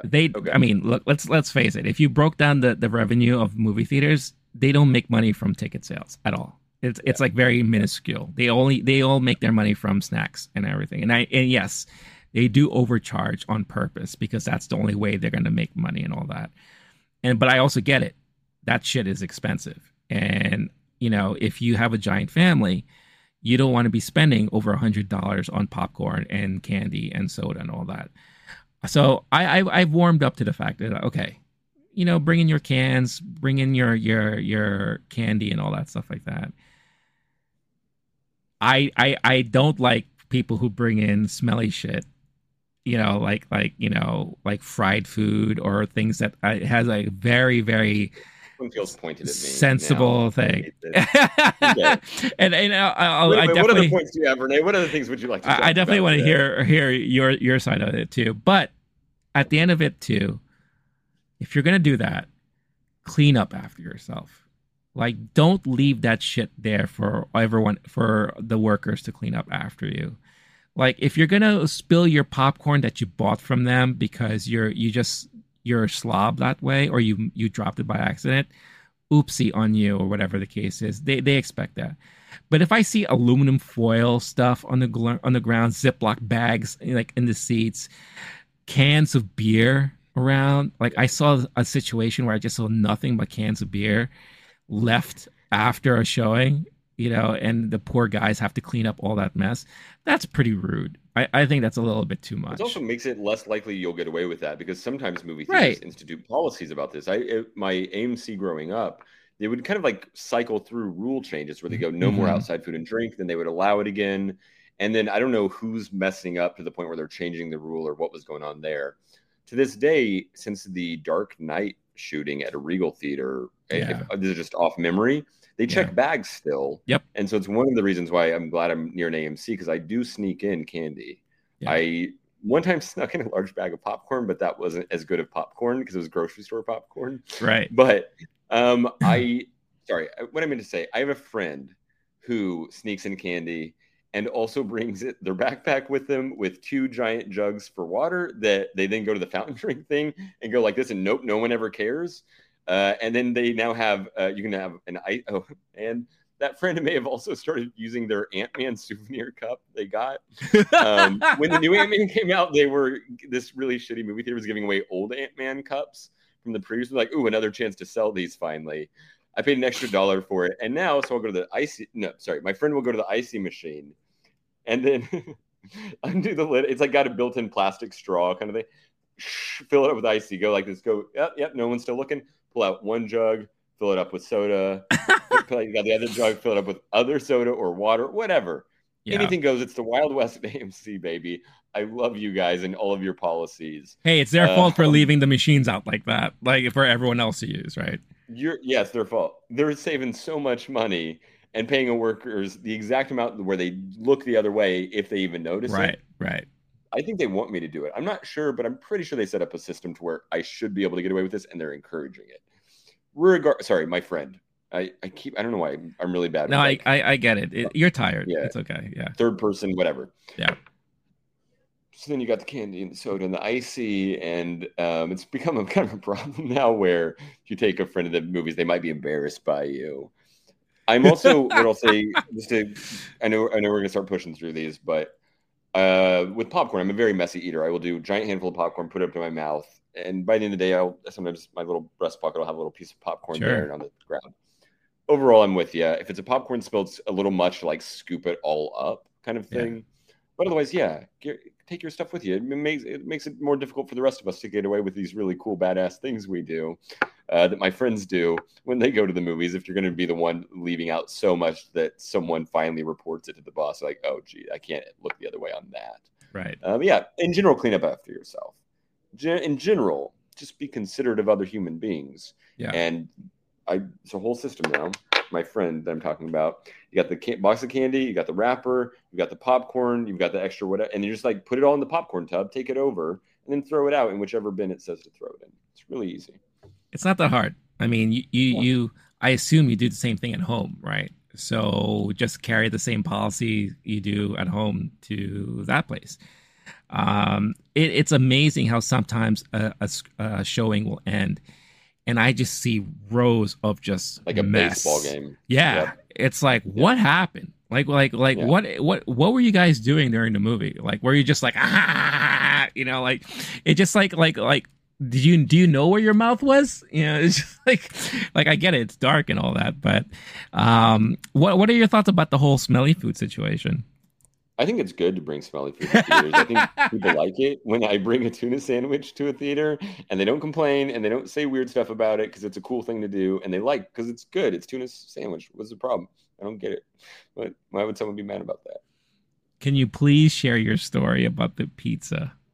Because I think because it also like, okay, if you're gonna bring outside food, also don't make it so that to the point where you're like a nuisance to somebody or people around you about it. Pack it in tin foil. Oh, you should. It should be the loudest food and drink as possible. Okay. And it should be so big that it's kind of like hitting other people as you eat it. So basically, this one actually isn't me. It was a friend. And I was so grateful he did this because I got to give him shit about it. And still to this day, we'll bring it up. We go, because this is one of my, I'll just throw it in here. One of my rules is like, just read the room. If you're in a horror movie and people are yelling, don't be mad at them for making noise during the movie. If it's a comedy and people are kind of like, whatever. If you're going to Tar and you're going to be 10 minutes late and have people on both sides of you and you haven't eaten, so you do need a snack. I literally keep a Cliff Bar in my backpack for those days because I'm like, cool, I'm just going to boom. Now I've got some nutrients.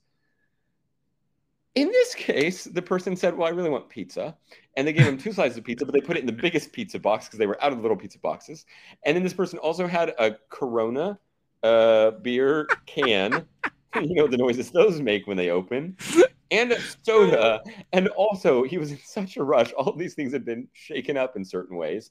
So there's just, I'm not going to do the full story, but imagine you go to a movie like Tar at a theater like Lincoln Square, hypothetically. Mm-hmm. And it's just like a crowd that's going to be a little more up their ass. Yeah. And you, in trying to lift the giant pizza box and fold it so you now have a dinner table in front of you at the movie theater, you're realizing there's certain problems. Like, I will have to hit someone next to me or hold this at such an angle that the pizza, okay, we have to go with that one. And then they kind of fold it over going, sorry. They were late to the movie, so this whole time, if you've seen Tar, it's just a talking sequence of an interview with no music, no sound of interruption. Let's just throw in another rule here. If you're opening the candy, wait till there's a loud sound. If it's a real indie drama, it might be impossible. Do it quickly. But for the most part, any usual movie, even where was I the other day? I was during Oppenheimer. There will be a moment where the score is loud enough. You can just make some noise for a second. It won't bother people. It's the farting in the club, right? You can always fart in the nightclub when the bass is booming, and you can always open up the candy when the score is booming or action sequence, whatever. Well, just wait a second. Just be mindful of that. Yeah. In this case, there was no opportunity. And I kept checking his face and kind of laughing. And I was like, when are you going to eat that? He's so hungry. He just keeps looking like, I got to try. Does the pizza, and there's foil. I'm not kidding. They put the pizza on foil. So it's right. Oh my God. What pizza, a nightmare. Bite, it's the cheese is melting and drooping. And the problem is, it's still a giant pizza. So the person next to them can see the whole thing. And now it's become the subplot of Tar is Pizzagate 2022. And then the Corona, and it doesn't explode, thank goodness, but it's just. Yep. Mm-hmm. Trying to suck it out of the top before it spills. And then the Coca-Cola, same situation.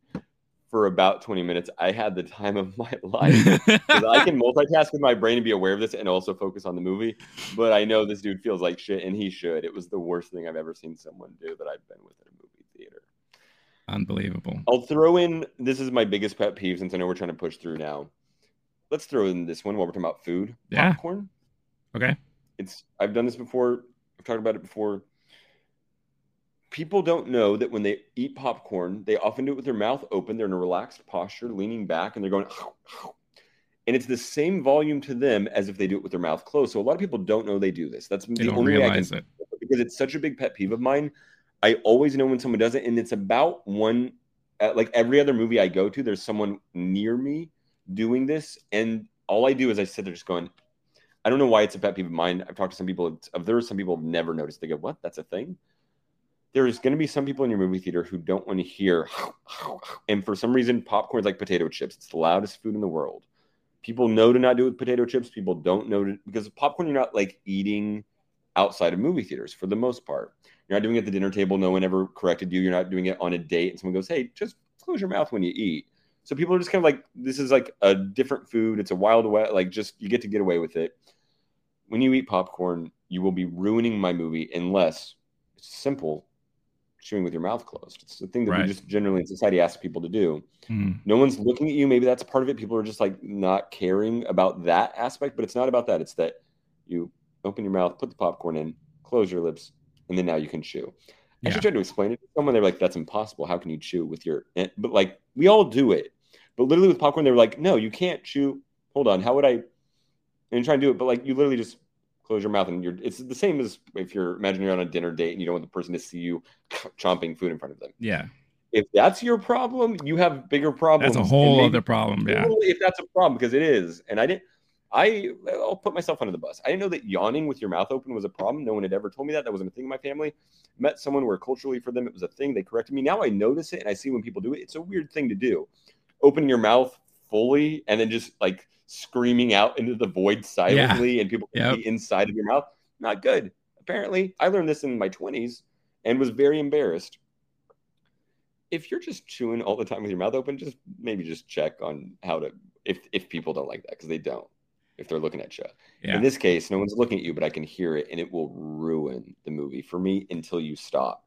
And all I do is I check, I see how big of the popcorn is. I go, well, this can only last up to an hour sometimes. Or the person puts it down, I go, thank God it's over. And then 30 minutes later, they're like, oh yeah, popcorn.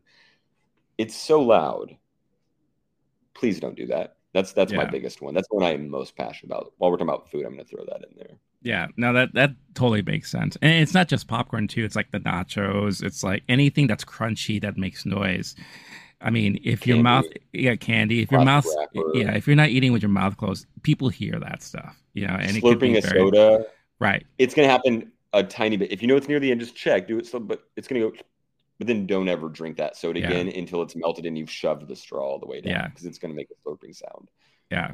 It's we just chose the loudest things for movie theaters for some reason. It's true. Why. It is true. But it is as true. a society, we're like, what's the loudest snacks and drinks possible? Right. Yeah, let's get those.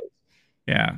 Yeah. You don't really see theaters like selling cookies or cake or soup, right? It's like things that don't mix. But soup, you'll hear people, Probably like slurping that. Yeah. Planking. What are you talking about? But I know what you're trying to say. So I have two more on my list, and these are like really interesting things here to talk about. One is, and this could be controversial, I don't know.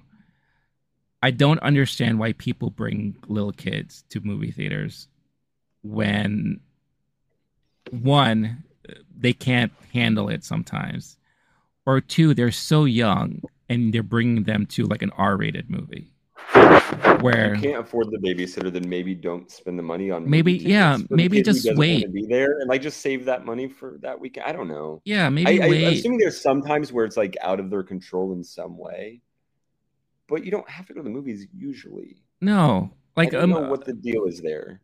Yeah, I don't have kids, so maybe I'm missing something, but the kids. It's not good. It's not good. Here's what I'll say. I have a lot of friends who have kids. Guess what? For like 3 or 4 years, they're not going to movies. You know, they're just watching stuff at home. You know, that's a sacrifice they understood they have to make. Other people, I guess they just don't have that same mentality. But if you're going to bring a kid to a movie, why does it have to be like the loudest or scariest thing ever? You know, like I'll never forget. The animated movie, it's a kid zone. I don't go to those. If I'm seeing Toy Story 4, I'm waiting until the 11 p.m. That's different. Yeah, that's kids. Yeah, that's during very different. Summer weekday, and you're going to an animated movie. That's on you. It's going to be fucking daycare there sometimes. That's very different. Alamo, they have this thing where it's like kids showings where you're allowed just to bring kids and they're allowed to like roam around and all that stuff like that. But you're there for that purpose, right? Like people parents are there, families are there. They understand that. I hope Oppenheimer was so sold out someone went to that screening of Oppenheimer. Well, I don't think they would have done that for Oppenheimer. I mean, I'm talking about like, you know, if they're going to watch like maybe Across the Spider-Verse or something like that. Gotcha.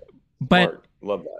Thank you, Alamo. You know, like, why am I going to watch, I don't know, The Exorcist, which did happen. This was like an anniversary showing of The Exorcist. And I just see a lady coming in with her 2-year-old in her arms.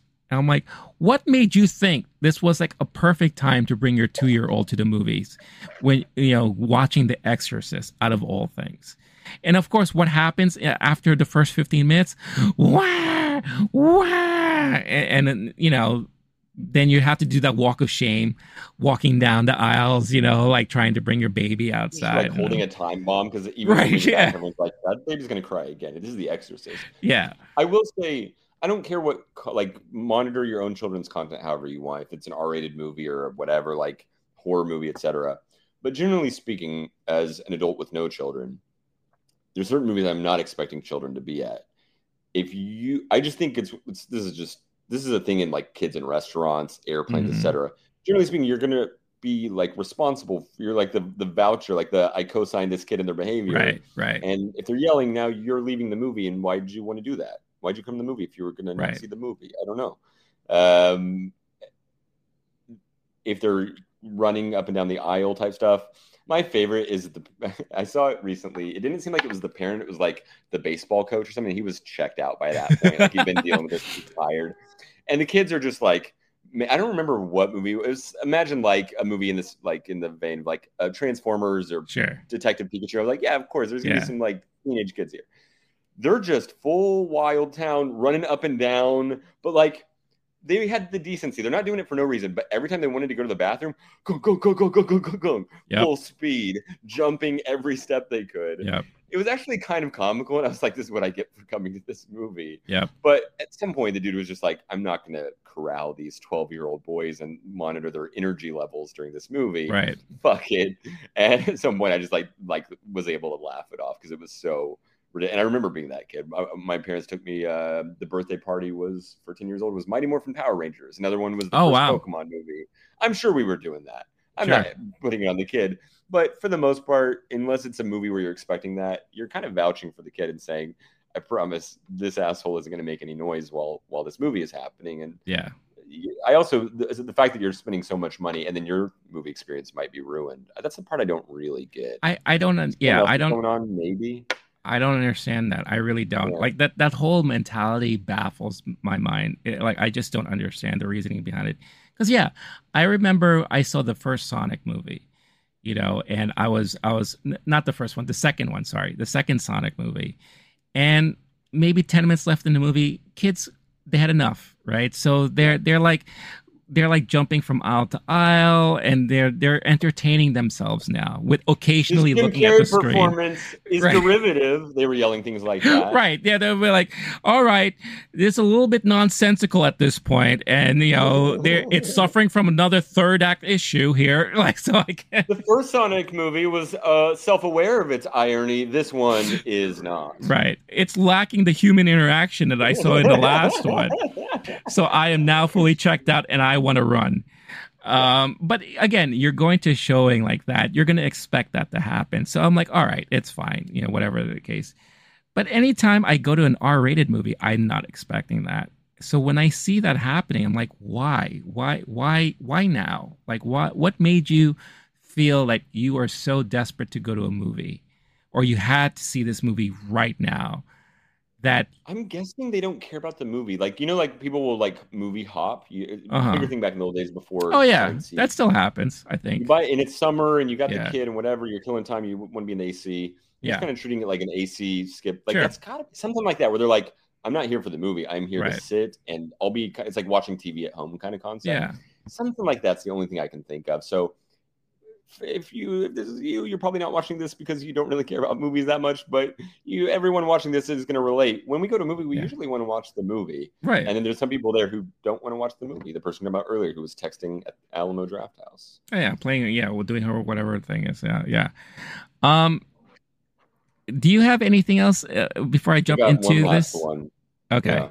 Yeah. What do you got? It's a little hard to explain, but it's not long. It's simple. It's just don't talk about the movie you just saw while you're in the theater. Okay, this is going to go, this is going to go into what I want to say. So go ahead. Yeah.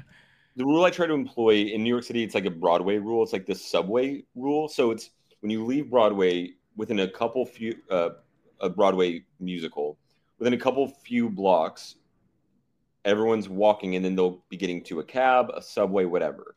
So essentially, like within the first or second big intersection, that's when you will no longer be with people who were at the theater with you. I try to employ that concept at the movie theater. So this doesn't just include the theater itself, the escalator out, the stairs, whatever. And then right outside the theater, you have two possible issues. One, you might be spoiling the movie for someone else. Two, you're essentially... there's some people who don't care about this. I know some people who really care, and I'm one of them. Like, I think it's more common. And most people say, I want to talk about this movie with my friend. We're going to talk about it. You don't know what the other person's experience was. Right. So there's been times where I am literally crying at the end of a movie, and the person behind me goes, that was fucking stupid. That was boring. Why would they? I didn't get it. And then I'm just like, you're essentially like, it's like a psychologically violent action where you're literally like putting yourself inside of someone's brain. Don't do that. This person may have been affected by it, or the opposite. And I've kind of seen people like get in arguments afterward in a movie where people have like, and especially if it's some fan, like Star Wars kind of thing, like some people might like it might be an actual problem. How dare you say that was not like whatever? And some people loved it, some people hate it, whatever. Keep it to yourself, because you can actually like fuck with someone else's experience and their night, and especially like you don't know it because they're sitting facing the other way. They might be weeping, having been moved. That might be for some other reason you don't even know about. One of the most important movies to them. They finally saw themselves represented on screen or whatever. Don't be a dickhead and be like, oh yeah, that the original Little Mermaid was better. So I'm like, you're an asshole. Right. And a lot of times I've noticed people are talking to their friend. They don't realize that their opinion is actually being broadcast out to everyone else. Yeah. Especially at an echoey ass movie theater, the hallways of it. When I went to the final Star Wars movie, I literally had headphones playing Darth Vader's theme song on repeat and full blast. I was terrified. I saw a later showing, couldn't see the earlier one. Terrified some kid was going to walk by and tell me blank. Pretend it's a spoiler I'm saying right now. Especially opening weekend, big movie. Don't ever talk about the movie out in the open area at all. Yeah. The rule I'm going to throw onto this this is the last one I'm putting them together. Talking during the movie, some people call it like there's a 12-inch rule, an 18-inch rule, whatever. You're essentially, it is okay to talk during a movie, but you have to do it at such a volume that the people around you can't hear it and it's not disruptive. And if it's important, urgent, like, hey, the doctor just called, we need to rush the hospital, whatever. You can say all of these things if you need to. Explain the thing. Oh, that's Han Solo. He was in the original Star Wars. Like, whatever. But do it at the volume that you and your person you're with agree upon. And don't do it at a volume where other people can hear you. It's possible. And people don't know about whispering. People think whispering's just, there's loud whispers. Like, it's just, imagine there's this little bubble of silence around you. I think the same applies after the movie. You can talk about the movie in the theater with your friend as much as you want. Just don't do it in a way where it's interrupting the other experience that other people just had. So that's I've got a couple tips to add on to the end of this, but that's the end of my peeves list. A great example I'll bring up about having a conversation once a movie ends is my Everything Everywhere All at Once story, where once the movie ended, credits were rolling and all that, the guy next to me looked at me and said, "I'm sorry to bother you, but I need someone to talk to about this movie. I mean, wasn't this movie fantastic?" Or I forget exactly what he said verbatim and all that. But I said, "You're not bothering at all. This movie was fantastic. I mean, let's talk about it." And then we had a small conversation about it. But he approached it so nicely and all that. Yeah. You know, like that. Permission, essentially, like right. To share this space that we were just exactly. in together. Yeah. This is weird. You're having intimate experiences with strangers, and there's times after a movie. What I did after Everything Everywhere is I brought googly eyes with me after I'd seen it one time, and I like gave them out to strangers at the end, like in a little like, especially if I saw they enjoyed it, were affected. I was just like, here you go, just a little reminder about the message of the movie. I love that you had that after Everything Everywhere. Yeah, there were good times after Matrix. I rewatched they re-released the original Matrix for one night at an IMAX, whatever. And afterwards, someone just yells out like, "Guys, I haven't seen that in a while. Can we just have a quick conversation? Anyone who wants to talk about that movie, come over here." Oh, that's awesome. I've been like had his mind blown again. That's funny. Cool. That's like a little symposium at like midnight at AMC. Yeah. That's like a Comic-Con moment kind of thing. Like I feel like that's something you would find like at a Comic-Con where it's like, "Hey, we just saw this thing. Let's all talk about it. Let's all gather in a group and all that," which is really sweet. I had another moment where the theater wasn't full at all. It was the Moon Age Daydream, the Bowie documentary. Yeah. And at the end of it, lady, kind of older lady, was just walking down and she passed by me and she just kind of tapped me quickly on the shoulder. She's like, "Wasn't that fantastic?" And I said, "It absolutely was." You know, like that was such an experience. And she just wanted to say that. She just wanted to share that moment with somebody, which was actually very sweet. But let's talk about talking in movies. Because it's something that is you know how much Mystery Science Theater. It. Yeah, people love it when they hear your commentary. You know how much I love it because I always love to bring up The Little Mermaid and the two slobs sitting right in the aisle next to me, and the whole time I think they were thinking that they were in Mystery Science Theater 3000 because they commented on everything. It's I don't know what to say about it. It's just one of those things where I think it's getting worse because I think people are so used. Mushrooms before you see Little Mermaid. Number one, that does help. I co-sign that. That would help for sure.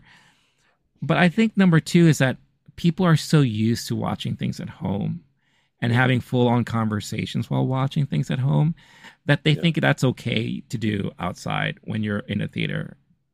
It's not, because you're not at home.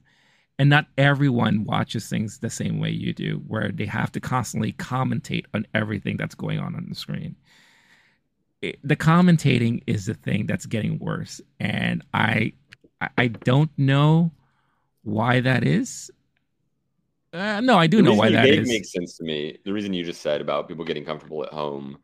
The other thing I'll say is, it's ruining the experience of the person commentating. That's obvious because of like the volume there. But here's an experience I had in high school. Mm-hmm. We were trying to watch Gangs of New York, the Martin Scorsese classic. Yeah. We were a little too young to understand art house cinema and Martin Scorsese and his impact. It was probably a lot of our first Martin Scorsese movie. We did the Mystery Science Theater thing, which a lot of people do, especially when you're younger. You're watching a movie and going like, "Oh, that's so stupid." You're like kind of like improvising with it, right? And it's a fun joke to do as if the movie's really bad. But at some point, my friend was like, "No, I think I'm actually enjoying this. Can you guys please stop?" And what I noticed was, once I started taking the movie seriously, it was like maybe freshman in high school. Once I started taking the movie seriously, I was like, "Oh, this is actually really good." And especially if you're like shitting on it or just like kind of doing that, like adding your little jokes to it, it can be funny. And usually at some point people are like, okay, it's not actually funny anymore. And you're just like playing a game where you're like, it's an improv game or something. But oftentimes when you, all I know is that when you do that, it is actually a shitty movie and your brain is like tricking itself, like it's looking for silly things happening on screen. Yeah. The best movies of all time all have that. You could kind of make fun of any of them. But that doesn't necessarily mean it's actually a shitty movie. It might not actually be a good movie, but if you do that, it will be a shitty movie. Try to open up and enjoy the movie when you're doing that and hanging out with your friends at home even. But at the theater especially, if you're sitting next to Renee, that's the only exception. Make sure to do it. Please do. And your Star is Born experience. That anecdote. Oh my God. Legendary. Yeah. And again, for those of you who may not know, again, this is another iconic moment where I was sitting next to two of the biggest Lady Gaga fans I probably will never meet. And every time Lady Gaga was on screen, they had to take out their phones and take pictures of her and sing along to every song that she sang. That's so cool. That's was awesome. Just, I felt like I was on Broadway. 40, baby. It was like the best experience I have ever had. It made me. Don't get me started about people singing along to musicals. Oh, that was a new musical, and they must have heard it. I'm gonna just throw that one in here since you're bringing up Star is Born. I was at Broadway recently, and someone tried to sing along every time a song came up in Hamilton. I just kept looking back, and they eventually stopped. Yeah, I was like, no, yeah, you're not. On we didn't pay. We didn't pay for you. They actually have sing-alongs for a lot of musicals. They do. Now. No, that's true. Alamo. It's beautiful. Go to that one. Yeah. I don't care how many times you've seen it, if it's your favorite movie, but I also like to sing along to music when I'm at home. Not everyone knows that about me. Yeah. I kind of keep it to myself, but I'm a full-on singing along as if I'm the star of the show. When you're at the theater, you're not the star of the show, unfortunately. You're not, no. And I will keep doing this until you fucking stop, or eventually, like, it's just so, and it's, there have been times it is a beautiful singer, and they are literally the quality of the person singing on screen or on stage, and I just still, like, nonetheless, I wasn't asking for harmony at any point. No. Yeah. It's again, it totally ruined my experience of A Star is Born, where like to this day, I don't think it's a great movie. For all I know, it is probably like a fantastic movie, but because of that one experience I had, it's just, and again, I owe it to myself to rewatch it now after all these years. And now I can't haven't. No, I've I seen refuse it about to. 10 times, all time fave. No, I refuse to. Yeah. But I'm going to do it. I'm going to sit myself down and do it eventually. But talking in the movie, look, I when I was younger, me and my friends, we did it, you know, especially when the movie was terrible, like you said. I'll never forget, we went to opening night of Anaconda, and that movie was just laughable from beginning to end for us. And we just kept joking about it and making jokes to the point where we didn't even realize we cleared out the front row in front of us, where people just got up and left and went to like other seats. That we had no idea that's what we did.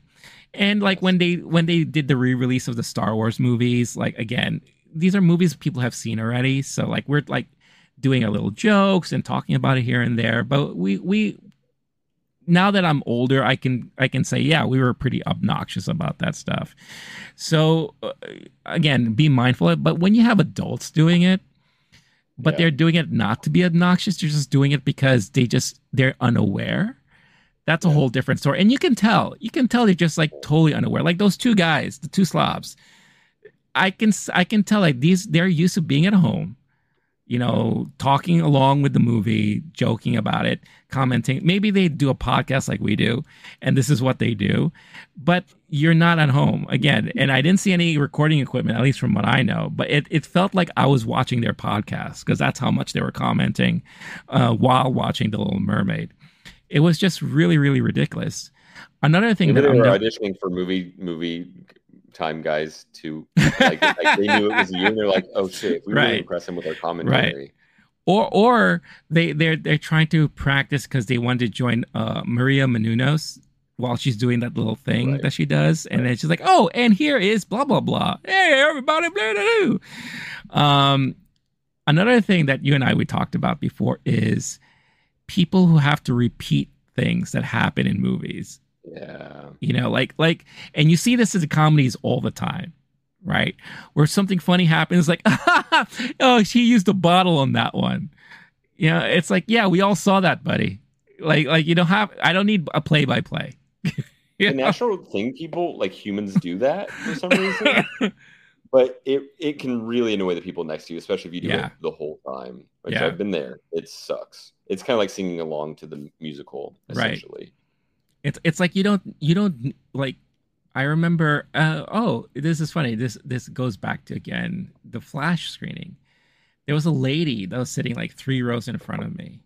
And she was that person. She kept commenting on little things here and there. Like there was a moment where Barry was getting the beer and it happened to be Stella, right? And she's like, oh, he's drinking Stella. Oh my God. I'm like, yeah, we see that. Yeah, thanks. Amazing. I'm like, why? What compels you to have to call that out? And all that. But she was doing that to all these random things, and it's a lot of people, they do that, and it's just so bizarre. Like, what theater was that? Do you remember that you saw Flash? It was a theater in Brooklyn, like in Williamsburg. Okay. Yeah. I had a movie, and it was essentially the same level of just like the most meaningless detail, and someone did that for an entire movie. Like, oh, that's a red shirt. I'm not kidding. It was like, there's something wrong. I was just like, I don't think I'm going to report this because they're not like there's something going on with them. But like it was in everything. It was talking to the screen. And the weird part to me was they were on a date. I was like, I understand the dynamic here, but I'm just about to have a really bad experience because I'm not going to report this one in and just the entire movie. Oh, look, he's back. Like doing that. It's amazing. I'm not kidding. The whole time, including the big moments of the movie. Oh my God. Yep. I knew he wasn't dead, Yeah. Even little stuff. And he's driving a blue car. Huh. I love it. Oh man.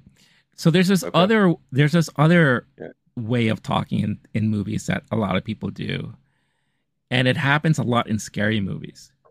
Where in a scary movie or a horror movie, 2 people will talk to each other to kind of maybe dampen the scariness of a movie because they're already distracting themselves. Yeah. So this happened when I was watching the first It movie. Like I was watching the first It movie with a friend of ours. And the couple next to us kept talking all throughout the entire movie. Like they were just kept talking and talking and talking. And our friend was like, oh, they're doing this because they're really scared. Yeah, and they're trying to distract themselves. But no one was saying anything to them. I think at one point somebody did. Walk out of the theater. If you're the movie. That's right. Movie experience. Yeah, I think someone said something and they just looked at us and they just continued to do whatever they were doing. Yeah, it's just like, okay, there's no stopping them at this point. They're just not going to be conscious about that stuff anymore. And they're just I would say if you want to have a good date and get to know someone and converse and communicate with them, see what you have in common, go to a horror movie and have that first date there. That makes sense. Yeah, no, it makes perfect sense. So yeah, I mean, I could go on and on about this whole topic because I think that is the number one problem I have at movies is people who talk. And my whole thing is like when the trailers are playing, you could still talk as much as you want because again, those are just trailers. Even though I love trailers, I respect the trailers. Yeah. I'm there for them. The minute the movie starts, you better shut your fucking mouth. Like that's it. Like it's a no talking zone at that point. Now, unless like in situations you brought up before, if you're trying to explain someone who doesn't speak the language or they're trying to understand something, then do it in a whisper. You can talk the whole movie as long as you're not ruining the movie for everyone else. I will say there's some other exceptions. Like at one point I'm at a live comedy, a movie that's like or not live, but like it's a comedy stand-up special at a movie theater. They have like all different types of movies, Rocky Horror Picture Show, sing-alongs. If you're at a horror movie, you're going to hear someone yell, "Oh my God," at some point, and those are reactions. Yeah, you're gonna have like a little like, "Oh hell yeah!" Like thing. Sometimes it's actually enhances the experience for everyone else. It's like you're doing like a little call and response, and you're reacting to it, and everyone else is feeling that anyway. if you're doing it in such a way that it is outside of the scope of the movie experience, then that's when it's a distraction, and it can really ruin at least Renee's night. And if it's a little worse than that, then mine. Right. Yeah. I mean, when it's a reaction, that's like a natural thing. Like that's perfectly fine. A great example of that is like when I watched Infinity War, and like during the blipping moment where everyone's blipping and all that, Black Panther was blipping, and someone way in the back was just like, "Oh hell no!" And everyone got a good chuckle out of that because that was pretty surprising. Nope, someone yelled "nope" without like it wasn't. But that's funny. Yeah. That's Again, those are reactions, But then when you're commenting, like that's a whole different situation, and that's just don't do it. Save that for home. Or if you do it, but like so quietly that you're only ruining your friend's night or your date, and then they'll never go on a date with you again. And that's how you get through these problems. Well, there you go. Yeah, that's fine. Yeah. Or if you know you're going to do it, why don't you book a seat either all the way in the back or all the way in the front? Right next to Renee. Or right next to me. Yeah. Totally by themselves. That's right. Just you and Renee give him that commentary. This dude loves movie commentary. He's got a whole channel for it. That's it. Life's dedicated to this work. It will become a story, and I will talk about it for sure. Yeah, and leave me your name and all that stuff so I could call you out and all that. What are some of the tips and things that you wanted to go over real quick? I'm gonna blast through these. Go for it. One, if you're trying to figure out what time to get to the movie, if it's a big blockbuster, I always give myself 22 or 24 minutes for trailers and Nicole Kidman and everything like that. Usually 10, 22 minutes, and then you got Nicole Kidman, a Dolby logo, whatever. Heads up on that. For an indie movie at an indie theater, I usually assume about 15 minutes for trailers. These keep getting longer over time. These numbers, like I've literally been tracking this, and I just have like rules of thumb in my head. I'm like, okay, I got to get here by this time. 2, be as ridiculous as you want during Nicole Kidman's thing. During Barbie, I had a group of people near me chanting every word she said as she said it, and people loved it. Nice. And then near the end, people were like saying it was amazing. Nice. Clap, applaud. A friend and I, we like record it because especially if it's one of the ones where it's just like over the top. Yeah, it's great. Go ahead and AMC. It's great. Do that as much as possible.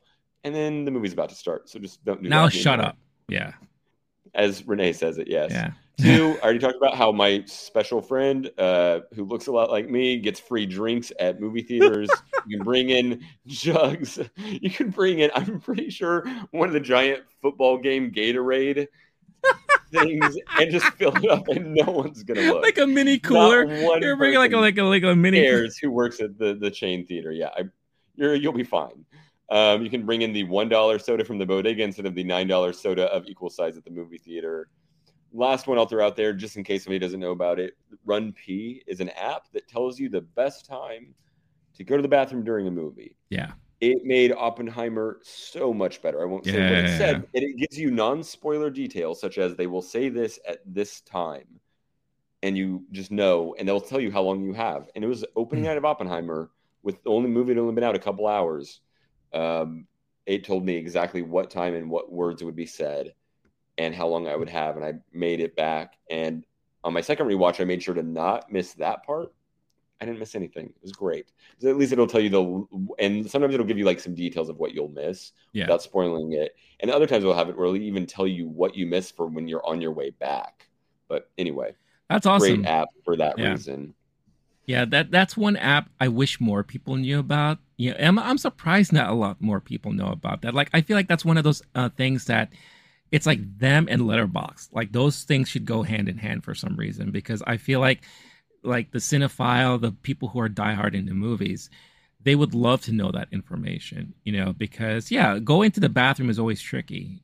Choosing the right moment to run out to the bathroom or get your refill or whatever the case is, The other one I want is if I or a friend are late to a movie or we're going to the bathroom, we come back and you go, hey, what did I miss?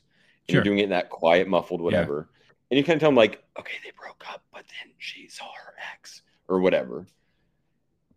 They need to have that same app needs to have what happens in the first blank amount of time during the movie. Sometimes I'm literally like 3 minutes late to a movie and I'm reading the Wikipedia article trying to see if it has a plot summary or whatever. Mm-hmm. Also, content and trigger warnings should be available in such a place. Like AMC just needs to buy this and make it theirs, and I don't know, something like that. And then ideally you'd have a situation where you could say, I missed this 8 minutes in the middle of the movie because I got sick and had to run to the bathroom. Or you were stuck in traffic like I was for Oppenheimer. Poor boy. The first minutes are the best. I know. I hope you see him someday. Yeah, no, I am for sure. Yeah. Another thing I will one thing I'll say is that the one item that they will never tell you can't bring are water bottles, especially nowadays. Like everyone has a water bottle now. Vodka season, baby. Dude, that's where you're going with this? You could put whatever you want in this thing, whether it's like a concoction, God forbid, water, or nothing at all. Because if you do have those AMCs that have those machines out and about, hello, now you have your container. If you don't want to bring a giant Gatorade thing like your friend does, then your water bottle. It's like the perfect thing to do and perfect thing to use. And I've never seen anyone being told you can't bring a water bottle in with you, because I feel like that would be a kind of discriminatory. You medically require water, and it's true. We all do. Yeah. I mean, hydrate. It's very important. It's something that everyone should do more of. So there you go. I love the fact that we talked 2 hours about movie theater etiquette. Like it's passionately. It's I love that we were able to have a conversation like this. I thought this would be like a 20-minute or. So did I. Like, how much will there be? Yeah. We got anecdotes for these too, and some of yours are my favorite.